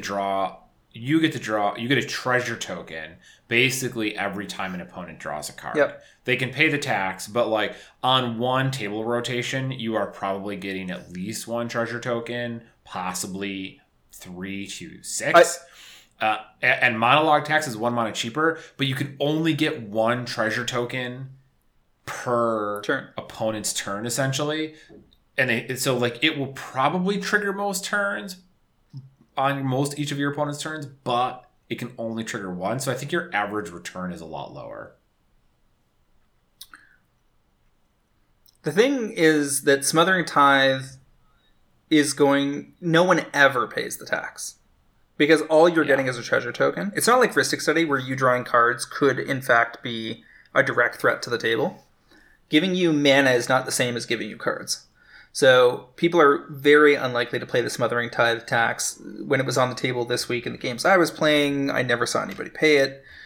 Monologue Tax is slightly worse, still good. We'll see plenty of play, especially if Smothering Tithe stays expensive. People may just run this because they bought this deck and it's in the deck. And as they might slide a Smothering Tithe in if they have one. If they don't, they'll run this and it will end up doing a similar thing. It's cool that you have 2 white enchantments that are going to generate the treasure tokens, because if your whole game plan is to work with those treasure tokens, then you're getting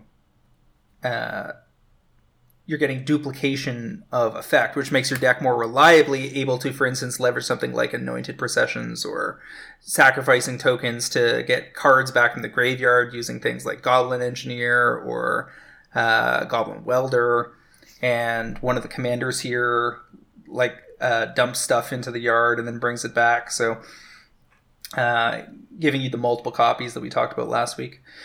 So yeah, it's great that there's a cheaper version of Smothering Tithe so that you can put both of them in your deck and draw them at the same time on turns 11 and 12 instead of having them spread out through your deck like you want them to. Well, hopefully you're playing red in that deck and you're discarding them if you don't need them anymore. Monologue Tax is 2 and a white enchantment. Whenever an opponent casts their second spell each turn, you create a treasure token. So against some tables, it might actually end up being as good or better than Smothering Tithe if you're playing against a bunch of decks that tend to flurry their spells. If you're playing against decks that tend to cast 1 heavy hitter per turn, this thing may not generate much in the way of treasure tokens. So it's good, not amazing. Move right along. Battle Mage's Bracers seems like it's going to be in the buy listable category of cards. 2 and a red. Equipped creature has haste. Whenever an ability of equipped creature is activated, if it isn't a mana ability, you can pay 1. If you do copy that ability, you may choose new targets for the copy. This is an illusionist bracers kind of thing, and that's been popular in the past. This is 6 mana to get going the first time, but then only 1 mana if you're using it on the same creature over and over again. And if you've got to switch creatures because they killed that creature, then it's 3 to get it rolling and then 1 after that. It's like a solid mid-tier card that will sell, at a steady clip for years. And if they don't reprint it for, say, 3 to 5 years, then these will end up being, I don't know, somewhere between $6 and $12, and we'll probably get them in a group buy under 3. Yeah, these are definitely the Battle Mage's Bracers are solid, and they caught my attention as well. It's not quite as efficient as some of the other effects we've seen, but it definitely builds up in its efficiency because it is so cheap once you get going. And if you have any sort of equipment, monkeying around with equipment at all, free to play, free to equip, what have you, it makes it even better. And giving the creature haste is not insignificant too. That could have some real edges. So I definitely like Battle Mage's Bracers as being something that's going to see a fair bit of play over time. There's also Archaeomancer's Map, 2 and a white artifact. When it enters the battlefield, you search your library for up to 2 basic plains cards, reveal them, put them in your hand, then shuffle. Whenever a land enters the battlefield under an opponent's control, if that player controls more lands than you, you can put a land card from your hand onto the battlefield. So this is actually better if you're running white and green in a deck, because the green cards that let you put lands in hand, this lets you play them if you're behind. I'm going to disagree here, because white has a lot of effects that let you find lands, but it rarely puts them into play. And green dumps a lot of lands into play. Like if you're in green, you're not playing any of this crap, right? You're just sticking with the green Probably stuff. True. Yeah, but if you're not in green, like there's a lot of blue effects that will search for lands, but it doesn't put them into play. And Archaeomancer's Map lets you keep up. So that is very effective. I am undecided on how good I think this is, but that effect is potent. Yeah, that comment was loose. It occurs to me that land tax interacts very nicely with this. Mm-hmm. Yep. So this is another example of this is a mid-tier card. It's not going to blow any minds, but it's unique enough in what it does. Smothering Tithe, Monologue Tax, Archaeomancer's Map are all a direct, specific effort by Wizards to increase the ramp potential in white, and as a result, those cards are going to get played. Because there's a reason they're printing them, because the color needs the help. And you're absolutely right to point out that if green is in your deck alongside white, you probably don't need the help because you have green available too. Excavation Technique jumps out at me as probably the white card here alongside Monologue Tax that is most likely to see the broadest play pattern, because it destroys target non-land permanent for 4 mana. Not a fantastic rate in a format where you can run the best white kill spells of all time, Path, Swords, etc. Especially given that its controller creates 2 treasure tokens. But when you cast the spell, you can copy it. If you do, choose an opponent to also copy it, and players may choose new targets for the copies. That's the demonstrate keyword. This is a really good political play pattern, because you're going to negotiate what 3 things at the table you're going to kill. And based on those negotiations, you're going to pick the person at the table that's willing to give you the best bargain. And then for 4 mana, you're going to kill 3 things. Right. That's how these always work, is one guy's kind of out in the lead. So you turn to the other guy and be like, look, if I cast this, do you want to hit? What 3 things should we hit? And the 2 of you kind of work it out as to what things you should go after. And the other guys just sit at the table getting grumpy and trying to pretend like they're not the threat. And, I'm going to take a moment here, because I rag on Wizards for a lot. No one would say otherwise, but I will give them credit that the demonstrate keyword is very flavorful. Like that you are demonstrating to somebody else how to cast this spell. And that's what it does. I think they did a good job with that, so I will give them that. Well, not only is it flavorful, but it's an excellent keyword for encouraging the play patterns that make Commander interesting. Negotiating with the table is, to me, the most fun part of Commander. So, it's a good mechanic. I mean, you look at Magecraft, and like Magecraft is cool, but on a much more spiky axis. Yes, definitely. Whereas Demonstrate is very cool from appreciating how you can take more esoteric or intangible concepts and put them into Magic rules. There's also Cursed Mirror in this Lorehold deck, which is 2 and a red for another artifact. This one taps for red, so you get some red ramp. And as Cursed Mirror enters the battlefield, you may have it become a copy of any creature on the battlefield. Any creature. Not just your creatures, any creature. Until end of turn, except it has haste. There's a lot of cute stuff you can do with that. And if you're in a Lorehold style deck where you're cycling artifacts into play for benefit, then sacking them so that you can swap back something else from your graveyard back into play, this gets pretty interesting because you're going to find all sorts of weird scenarios where you can glean utility out of this thing entering play multiple times. I'll admit that I'm kind of lukewarm on it. I don't think it's that impressive. It's a 3 mana rock that taps for 1 every turn other than the first turn. So the creature that you copy, like, it's probably not a creature that's really aggressive because if you attack and it dies, you lose your Curse Mirror. So it's more just like an enter the battlefield value creature, of which it doesn't seem like there's too much of a shortage. You can get cute with it and recur it, but again, we're starting to get into the realm of like, okay, well, if you're doing that with all this crap, like you could be doing that with plenty of other cards. So, just on the surface, I don't love it. We'll see what Jason has to say. I don't love it. I think it's a fine card. I think because it is best in the recursive decks, there's a limited number of those total. Now, there is a new red-white commander that people are probably going to be building around, and if that ends up being one of the top 3 most popular, then this card is going to see plenty of play over the next 6 months. But all of that being said, the 2 that I am most likely to get bricks, 100 or 200 copies deep would be, so far, Excavation Technique and Monologue Tax, I think. Yeah, Monologue Tax for sure. If I'm picking 2, I'm probably taking Archaeo Mainster's Map over Excavation Technique, but I reserve the right to change that based on what other more EDHE players say. Can I tell you the color pairing that I think is getting the most traction for me is I honestly don't remember what it's called. Golgari. They have a couple interesting cards that seem very competitively priced.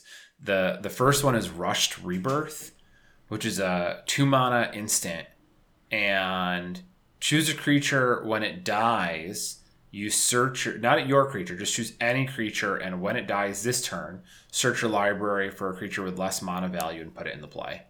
Like, okay, so you cast Wrath of God, so I just respond by targeting the highest mana cost creature on the battlefield and getting it after the dust clears. Well, it's just so sneaky good because it's instant speed, right? Yeah. So it's like, if it was sorcery and it said the next time a creature dies this turn, then people could play around it so easily. But this is just going to catch people way off guard and lead to instant combo kills, where you had half the combo on the table. They're expecting worst case scenario, you're going to Demonic Tutor and announce that your combo is coming. And instead, you're going to, in the middle of a combat just before your turn, you're going to instant speed, play Rushed Rebirth, go get your combo piece, and either finish the table on the spot at instant speed or be ready to do it when your turn starts. Yeah, there's some fun stuff with this deck or with this card, and it seems just really well costed. I mean, to me that's an aggressive casting cost. If this had cost 4, I would not have batted an eye. Now, worth noting, that's from Strixhaven proper. That's not from the Commander decks. Correct. Yeah. Oh, did you say we weren't supposed to talk about it? No, I just want to make it clear where people are going to find it, since we were talking about the Commander cards earlier. Okay. There was that one, and I guess since we're here, the other one that caught my attention was, and this is also Strixhaven proper, is Culling Ritual, which is the 4 mana, destroy all non-land permanents with mana value 2 or less, and add a black or green for each permanent. So that means it wipes every creature token.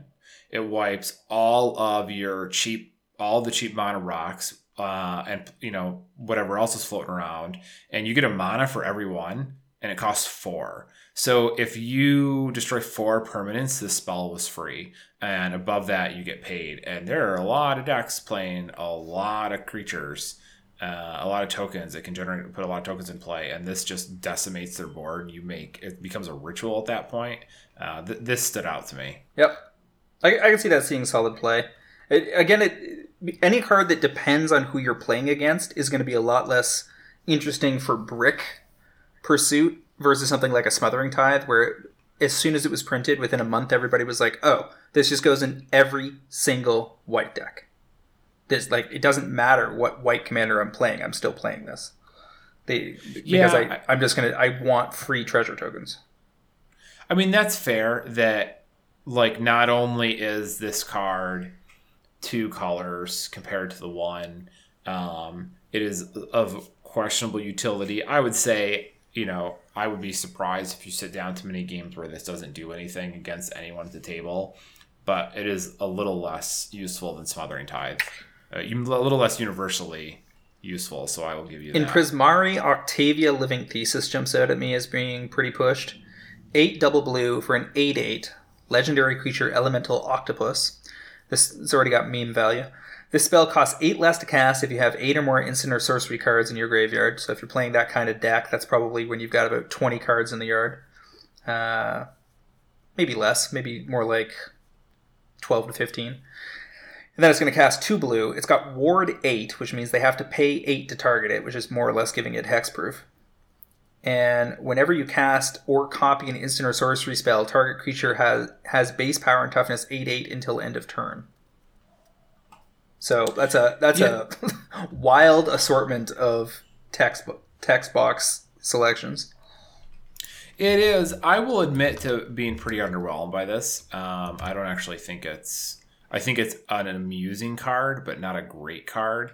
The reason for that being that I just don't think that the Magecraft trigger, which is the meat of the card, which should be the meat of the card and needs to be the meat of the card, is all that hot. Like, you can make something an 8/8. Okay. I don't know. That doesn't blow me away. Like, so you could pay, best case scenario, you paid blue for an hexproof 8/8 with that trigger. Now, you're not upset about that by any stretch of the imagination, but I guess it just doesn't hit. Like, I mean, like, Lorthos was, for my money, I think Lorthos is just better. I've got a question, though. Like, this is giving me off some Hogak vibes. Like, can Legacy run this thing? Get eight instants and sorceries in the yard and have an 8/8 the 8/8 hexproof? 8 instants and sorceries is a lot. That is a lot because, they rely, if you're talking about like Legacy, they rely on fetch lands a lot.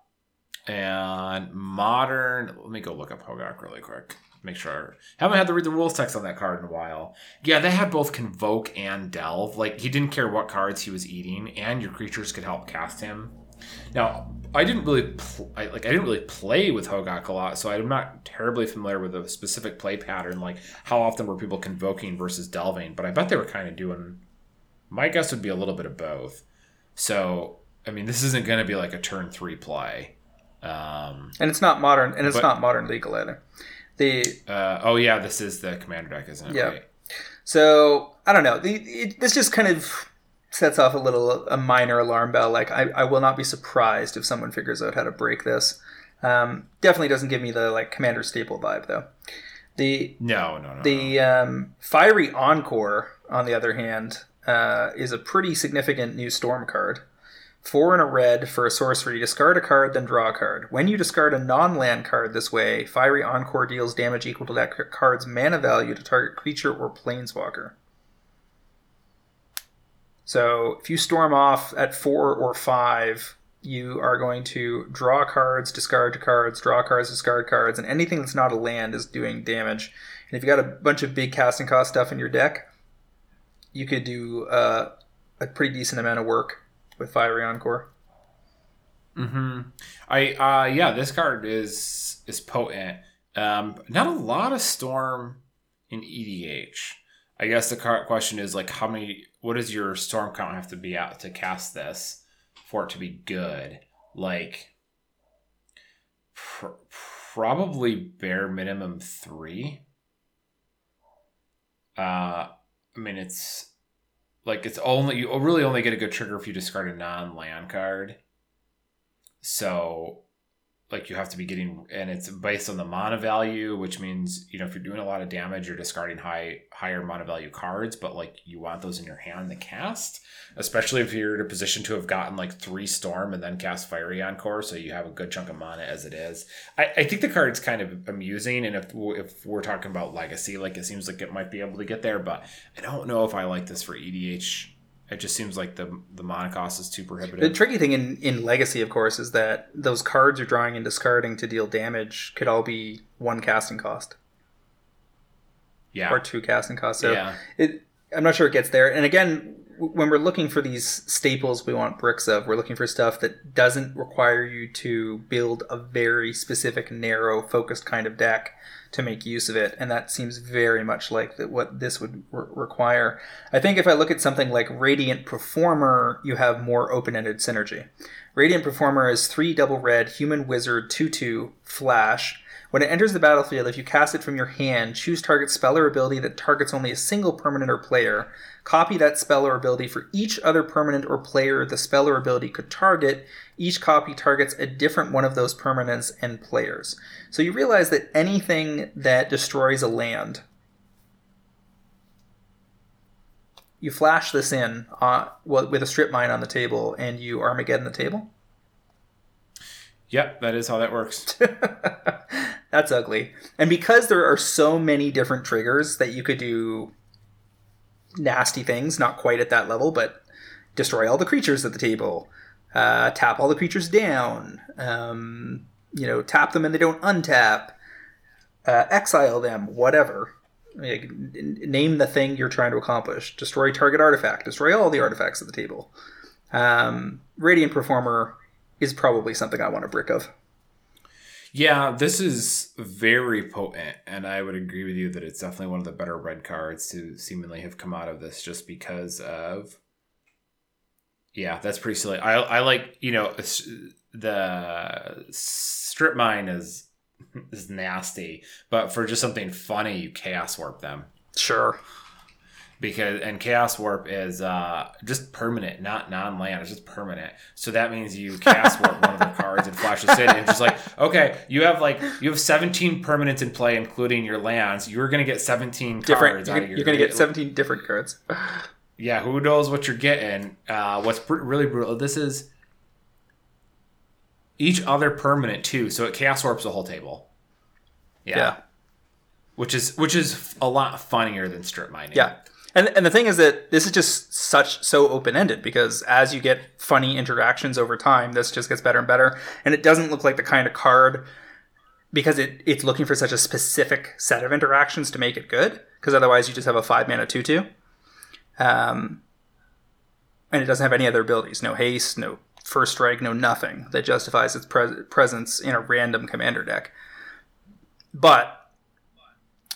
So it's very unlikely to show up in future commander deck iterations. Like, I don't think if they have commander decks, a mono red commander deck next year for Kamigawa or whatever, that you're going to see Radiant Performer reprinted, because it's got that Smothering Tithe level appeal. You've got to have things in your deck that want this, but there's so many different scenarios in which you might want this that lots of people will choose to run it just for the lulz, right?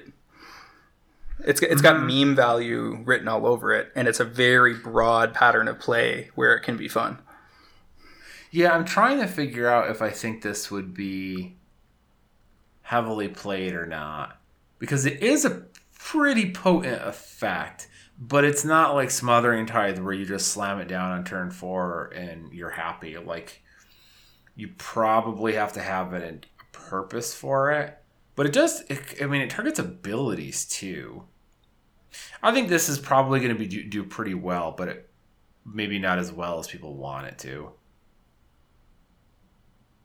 Maybe not as well as I want it to. So Veyran, Voice of Duality, is one of the commanders in the Prismari deck. 1 blue-red, 2/2 legendary creature, Efreet Wizard. Being a wizard is useful for the long term. Magecraft. Whenever you cast or copy an instant or sorcery spell, Veyran gets +1/+1 till end of turn. Okay, fine, whatever. If you casting or copying an instant or sorcery spell causes a triggered ability of a permanent you control to trigger, that ability triggers an additional time. So you've got a thing where it's like if you cast an instant or sorcery, you draw a card. You draw 2 cards. It says if you cast an instant or sorcery, something takes 2 damage. It takes 4 damage, etc., etc. This strikes me as one of the commanders that can be in other Izzet decks, Prismari decks, down the road. It doesn't have to be your commander. It can be in the 99. And therefore, maybe the kind of thing where you want a brick for, say, 2 years from now. Yeah, I definitely don't think this is a commander people tend to play main deck. I think it's a include in the 99 type card. But it will probably do pretty well. And though, that's definitely where it's supposed to be. Yeah, this card is cool, but it seems hard. I'm having trouble imagining it in a lot of decks. Like, it'll be very cool in the decks where you want it, but it's not very broad appeal. If I had to pick a card from this deck that seemed like it had broad appeal, it might be Dazzling Sphinx is pretty solid. You still with me? Yep. You've been very quiet. Dazzling Sphinx, the 5-mana 4/5 flyer. When it deals damage to a player, they exile until they hit an instant or sorcery, and then you cast that for free. So, the stats on the creature are like fine. 4-mana, 4/5 flyer for 5, like whatever. But when you hit them, you just get to cast the next instant or sorcery in their deck for free. That's basically buying you probably 3 to 6 mana every time it connects. I just can't. There's so many of these 4, 5, 6, 7 mana value creatures. And other than something like Consecrated Sphinx, I can't think of anything that's been like a rock solid spec on that basis. Because they all just kind of end up blending in together. And they, people run some or not others, but they don't Commander Super Staples have not tended to be creatures in the higher casting cost ranges. No, well, 5 is sort of that hybrid cost, right? Or not necessarily hybrid, but transitional cost. Like, you wouldn't think of a 4-mana creature as expensive, but you would probably think of 6 and 7 as expensive. 5 sits like,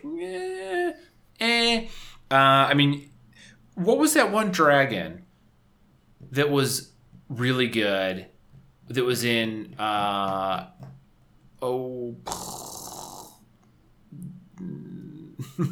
Ixalan set. It was a legendary dragon. Was it a dragon or a dinosaur? Maybe it was a dinosaur, and it did something when you attacked. But it had a bunch of there was like a Walmart promo or something like that. You got to. Are you talking about Galta? No, I'm not. Let me look. All right. While you're doing that, I'll flag another card that struck me as having fairly broad appeal. Tempted by the Auric. 1 triple blue sorcery. For each opponent, gain control of up to 1 target creature or planeswalker that player controls with mana value 3 or less. So I'll take your commander, and I'll take your Teferi. Thank you very much. I'm sorry, which card was that? Tempted by the Auric. 1 triple blue sorcery. For each opponent, gain control of up to 1 target creature or planeswalker that player controls with mana value 3 or less.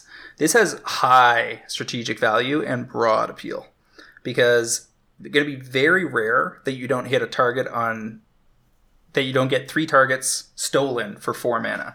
And people need to remember that control magic effects are not +1 card. They're +2 because your opponent lost something and you gained something. So your opponents lose 3 total permanents and you gain 3 total permanents. You're up 6. And you get to choose stuff that messes with their game plan. If their commander costs 3 or less, they have to kill it or figure out some other so that they can get it back in the command zone. Yeah, this is anyone who's ever cast a Blatant Thievery can appreciate that. This is definitely solid. I mean, it doesn't hit artifacts or enchantments, which means you can't just steal everyone's soul rings. Yeah, because that would just be so gross. Yeah, I mean, okay, I'll pay 4 mana I'll take your soul ring, your mana crypt, and your chromatic lantern on turn 3. Yeah, it would be pretty gross. Yeah, like here's my only problem with this is a lot of creatures that you're gonna steal with this at 3 mana or less will probably enter the battlefield triggers. I'm thinking like Eternal Witness. I'm thinking things like Sakura Trivelder, which is obviously like kind of the opposite of that, but well, it's not coming into play, so anything with ETB triggers isn't going to work here. But that's my point. I think a lot of the creatures people play. Oh, in that casting cost range. Yeah, so I mean, I'm looking at the top creatures of the past week. Eternal Witness is number 1.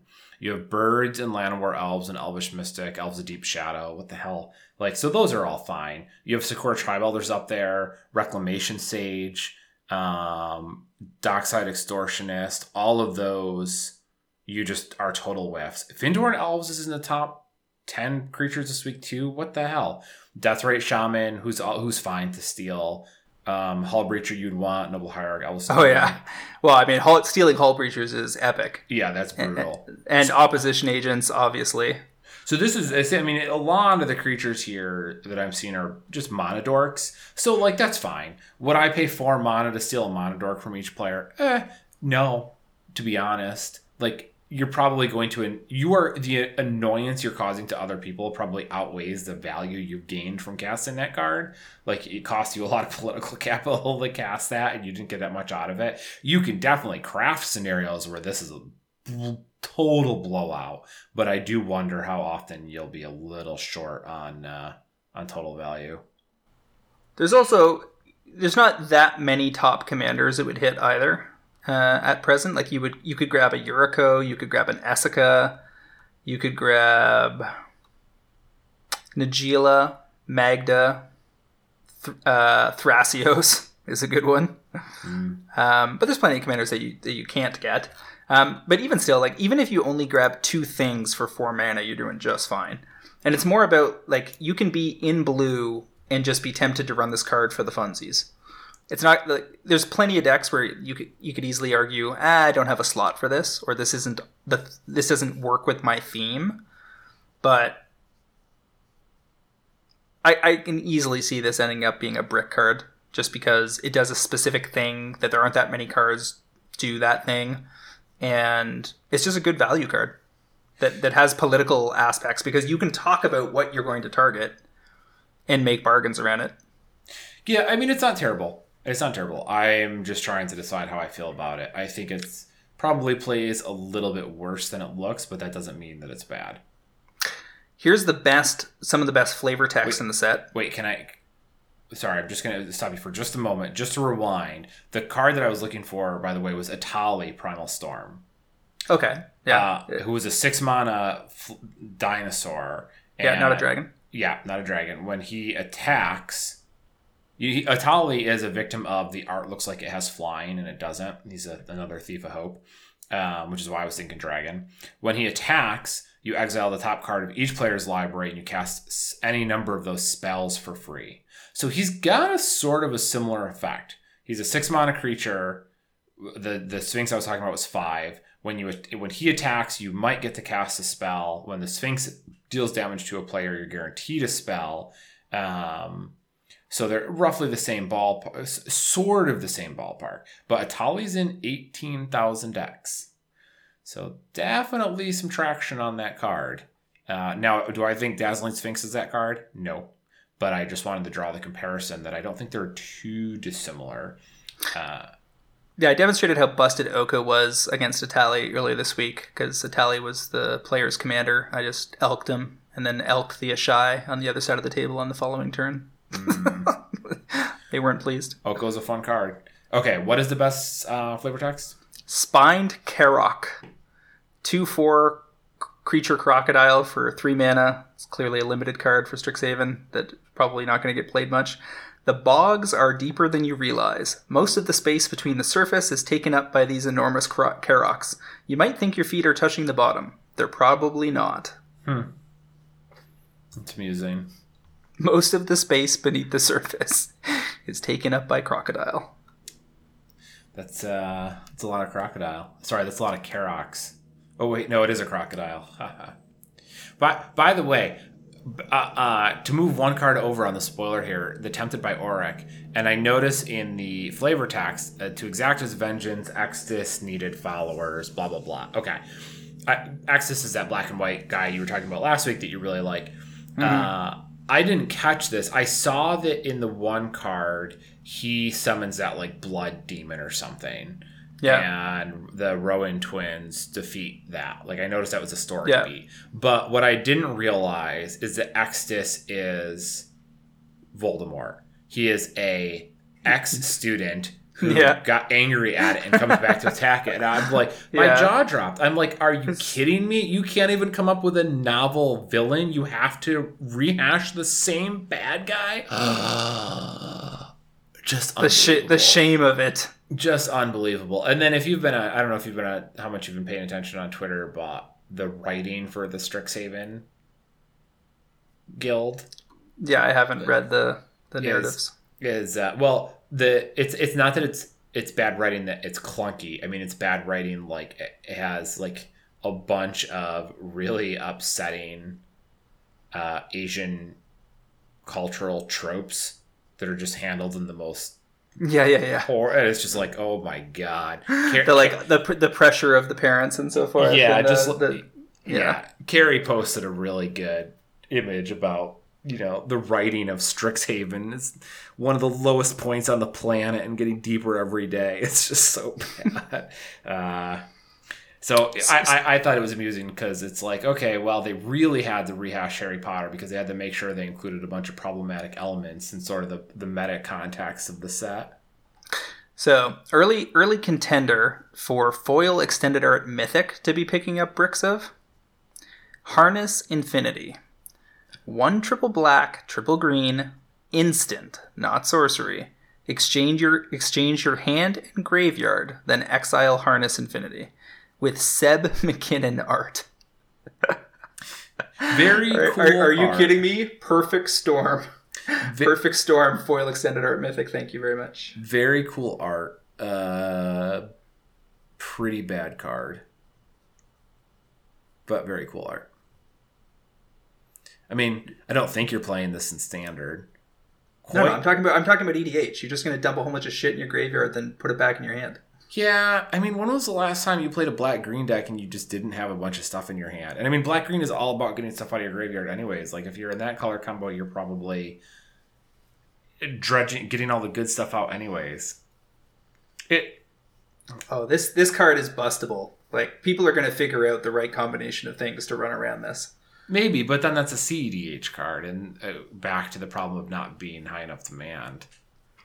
What do you put the price tag on this out a year from release, foil extended art? Oh, well, what is the baseline for foil extended art mythics? It's like, what, $6 maybe? That would be real low. I'm asking, like, what is the sort of, like, floor for that? I don't have them all. Well, for a bad mythic, it could be trash. It could be $3-4. Okay. Are you saying you think that this is bulk? Hold on. I need to establish a baseline. So I'm going to have to trim some of this because I'm going to be searching here. But mythic cards from Kaldheim. Let's take a look. Let's put it this way. The pre-order on this is currently $100. The non-foil lowest posted pre-order price is $35. Burning Rune Demon extended art foils seem to be about $10. I have to read that card again. Is that good? Is that playable on EDH, or is that one of the ones that's not playable? Burning Rune Demon? Yeah, playable. Sure. Like, does it? I'm not reading the card because I'm trying to open up a couple tabs here. Was that the one that was? So yeah, Burning Rune Demon is from Kaldheim. That's the 6 mana 6/6. It enters the battlefield. You search your library for exactly 2 cards that are not it. So 2 cards with different names that are not another demon. If you do reveal those cards, an opponent chooses one of them, you put the chosen card into your hand. So you take 2 cards, your opponent chooses which one you get to keep. Okay, yeah, so that card at $10 for extended art foil is probably underpriced. Okay, so, I mean, there are extended art foils in Kaldheim, like Resplendent Marshal extended art foils, like $3.50, $4. Sure. Goldspan Dragons, $35. Eradicator Valkyrie is about $11. Burning Room Demons, about $10. So the floor is probably in the $4-ish range. You said what did you say, a year out? Yeah. Well, I don't think Resplendent Marshal is going to get that much better in a year. I am like 85% this is under $10. All right, so let me take a look at Emergent Ultimatum extended art from Ikoria. The whole Ultimatum series we talked about when Ikoria came out, and we said, blah, blah, blah, big, clunky, not that big a deal, whatever. They saw some play in Standard along the way, multiples of them. I think Emergent Salt has been a big part of the Standard decks recently. But whether or not you believe people are buying foil extended art standard cards, there's 7 listings left of this. They start at $9, finish at $14, and then they are just gone forever. And Emergent Ultimatum all the ultimatums are rares, not mythics. Yeah, but this is playable in Standard. Like, now... Yeah, but who's buying foil extended arts for Standard in 2021? Well, who's buying playsets of Hex Drinkers at $35 for Modern? People that, speculators. Like a big part of that action is speculators trying to get out ahead of the trend. And also people misassigning that the progress on vaccinations is going to lead to imminent play, which I don't believe in the slightest. Me neither. I'm just pointing out that if people are out there buying play sets of Hex Drinker at $20 and $30, like that is just flat out, like people are definitely buying that card at $20, right? But that's a terrible idea. So I'm just establishing a baseline that people are going to buy cards in paper for like formats that are a bad idea.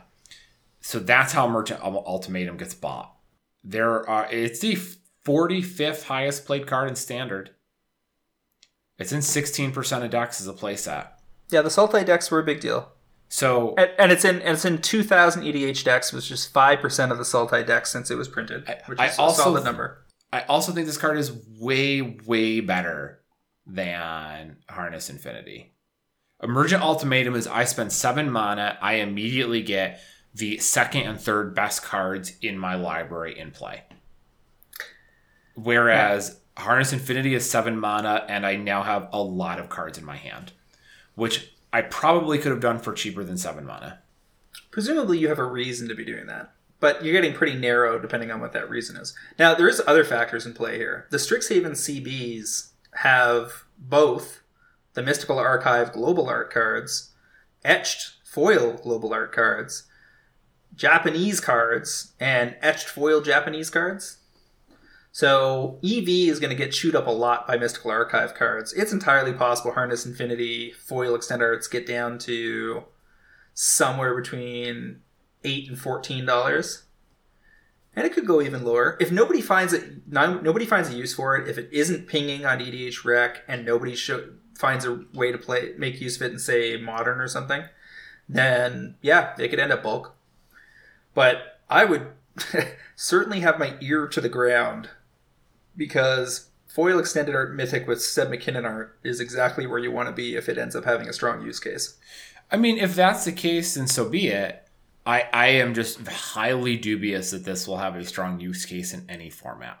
I think in EDH, it's not really any better than a lot of other things you could be doing, especially at that amount of cost. And I think in competitive formats, unless it does something busted, then it's going to be, basically useless there. So whatever the floor is, whatever the cheapest extended art mythic foil is a year out in Strixhaven, I don't think Harness Infinity is more than twice that. Okay. One more card to talk about tonight, and we'll knock it off. The Biblioplex. The Library of Alexandria. Fixed Library of Alexandria. Land, tap for colorless, or 2, tap, look at the top card of your library. If it's an instant or sorcery card, you can reveal it and put it in your hand. If you don't, put the card into your hand, you put it in your graveyard. Activate only if you have exactly 0 or exactly 7 cards in hand. Yeah, this is pretty solid.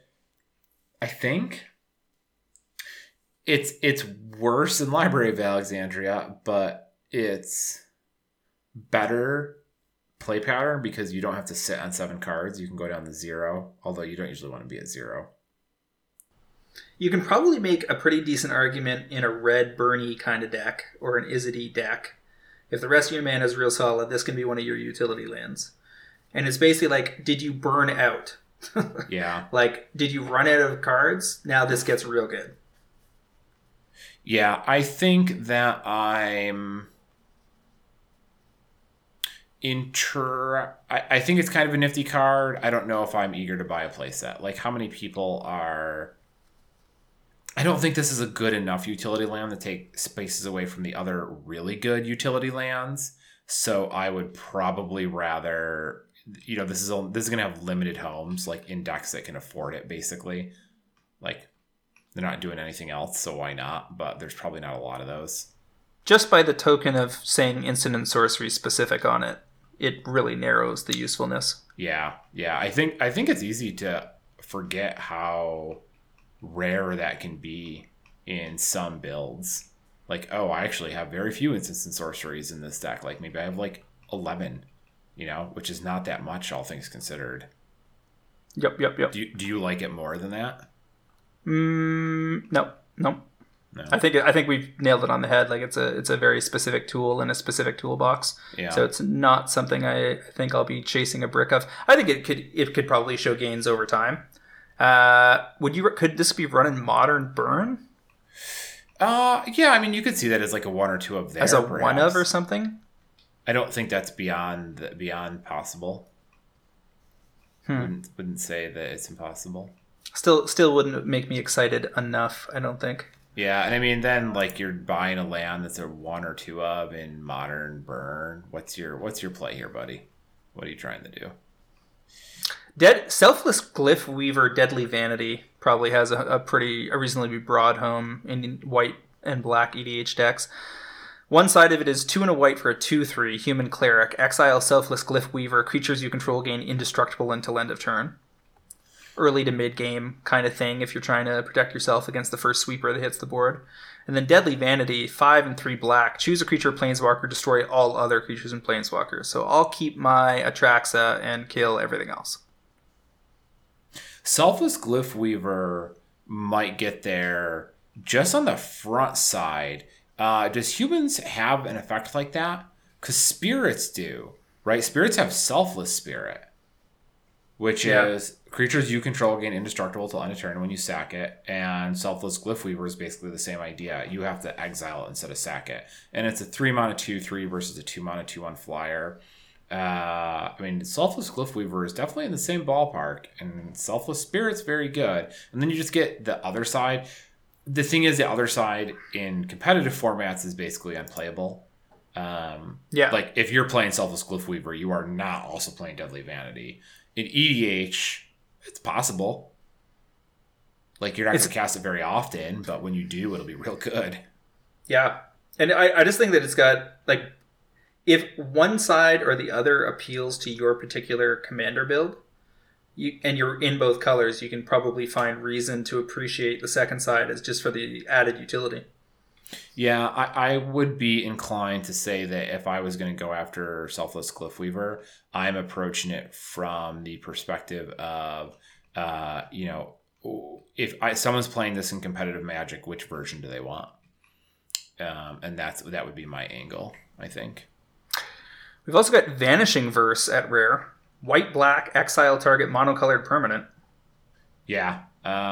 Is that the one? Was there an additional cost to that? Nope. Vanishing, what is it? Vanishing Verse. Vanishing Verse. Oh, right, this one. I was thinking of the green-black one that has like a additional thing on it. Yeah, that card's definitely solid. I mean, what is I mean, any multicolored commander you can't deal with this, but so what? It's almost always going to have a solid target at 2 mana. It being exile instead of destroy is pretty big game. What is that black-white that's 3 mana that's so popular? Anguish Unmaking. Anguish Unmaking is, in fact, the most popular actual gold card in EDH. Right. That's 3 mana, exile any non-land permanent, and you lose 3 life. This is 2 mana, exile... Monocolored permanent with no life loss. So mana cheaper, no life loss, but you're stuck on monocolored permanents. That's probably still going to be very, very popular. Like foil extended arts, whatever low they get down to, probably good on a 2 to 3 year horizon, I'd guess. Yeah, I mean, I'm inclined to say this is very good, like very, very good. Because Anguish Unmaking is the most popular gold card in EDH right now, according to EDH Rec. Like, there are a couple artifacts that count ahead of it, but... And it's worth pointing out that you it's both artifacts and colorless and multicolor that you can't hit with this. Yeah, that's fair. That is fair that it has several restrictions that might not be immediately apparent. But this will never be stuck in your hand. Right. Like, and it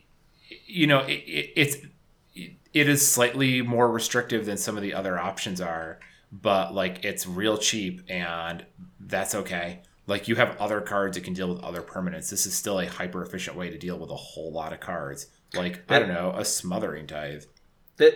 True. And the biggest downside for point removal is just that as time goes on, there's more and more and more of it. Like 6-7 years ago, there wasn't that much point removal at 2 mana or less for Commander. Now there are probably 5 times more options. Yeah, and I agree with you. I agree with that sentiment in that idea in general. But Anguish Unmaking is still very, very popular. All right, so we can call that a night of it. Seems like a pretty reasonable place to stop for now. We'll probably dig in a little deeper on some of this when we have Jason on to do our official set review. I will be more curious this time than I have been in plenty of episodes past on his opinion on some of these. Alrighty. Where can people find you online, Travis? I am on Twitter at WizardBumpin, BUMPIN. And how about yourself? You guys can find me on Twitter at MTGCritic, as well as via my occasional articles on MTGPrice.com and my constant haunting of the Pro Trader Discord. I'd also like to remind our listeners to check out the MTGPrice.com Pro Trader service for just $9.99 a month or $99.99 per year. You can get early access to this podcast, fantastic articles by the best MTG finance minds in the business, and a super active Discord forum that will drive better returns and save you money. Playing Magic the Gathering. I think the latest group buy we launched today was Russian Time Spiral boxes. Having trouble getting our hands on large quantity, but we still did manage to get some at a pretty reasonable price. So the sexiness on the group buy front continues. The temptation to crack those, I'm sure, is astounding. Yeah, I'm going to have to crack at least one box of Russian just for the meme value if I could pull a Thoughtseize. I would say if you get the foil Thoughtseize, I mean, that card's going to be like a car. Like that will be, you will be able to buy the cost of a Russian foil Thoughtseize Old Border will be above the average new cost of a new car in America. Like, for instance, I've been watching Russian Time Spiral Remastered Old Border foils, picking some off here and there. And currently you've got a Russian foil Ponder at $994 with 14 bids. With 14 bids. I would say that sounds like a buy because isn't the English one like 700? I don't know how high English is today, but it was certainly mid-hundreds. Yeah. Buy it now side of things, you've got newly listed.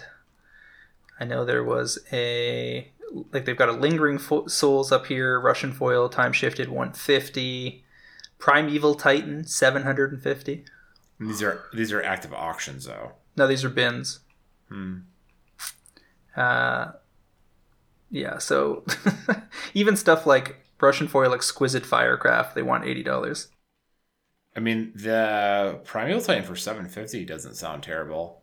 And keep in mind, like, you could hit other stuff that's not time shifty. You could hit a foil Russian Tarmogoyf or something in your Time Spiral box. That's not going to be as exciting as it once was, but it still wouldn't be nothing. Right. Isn't the English foil Primeval Titan like $250 or $300 right now? The original printing? No, the Time Spiral English foil Old Border Primeval Titan. Let me just check. I thought was Old Border. Old Border foils.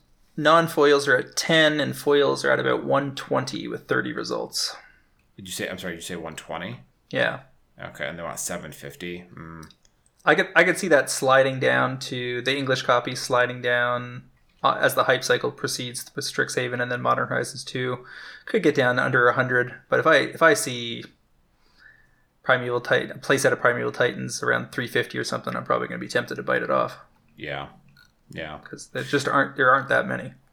I should tell you that once again our podcast is sponsored by Cool Stuff Inc., where you can find all sorts of cool stuff in stock, including the best in Magic the Gathering single sealed product and a plethora of other collectibles.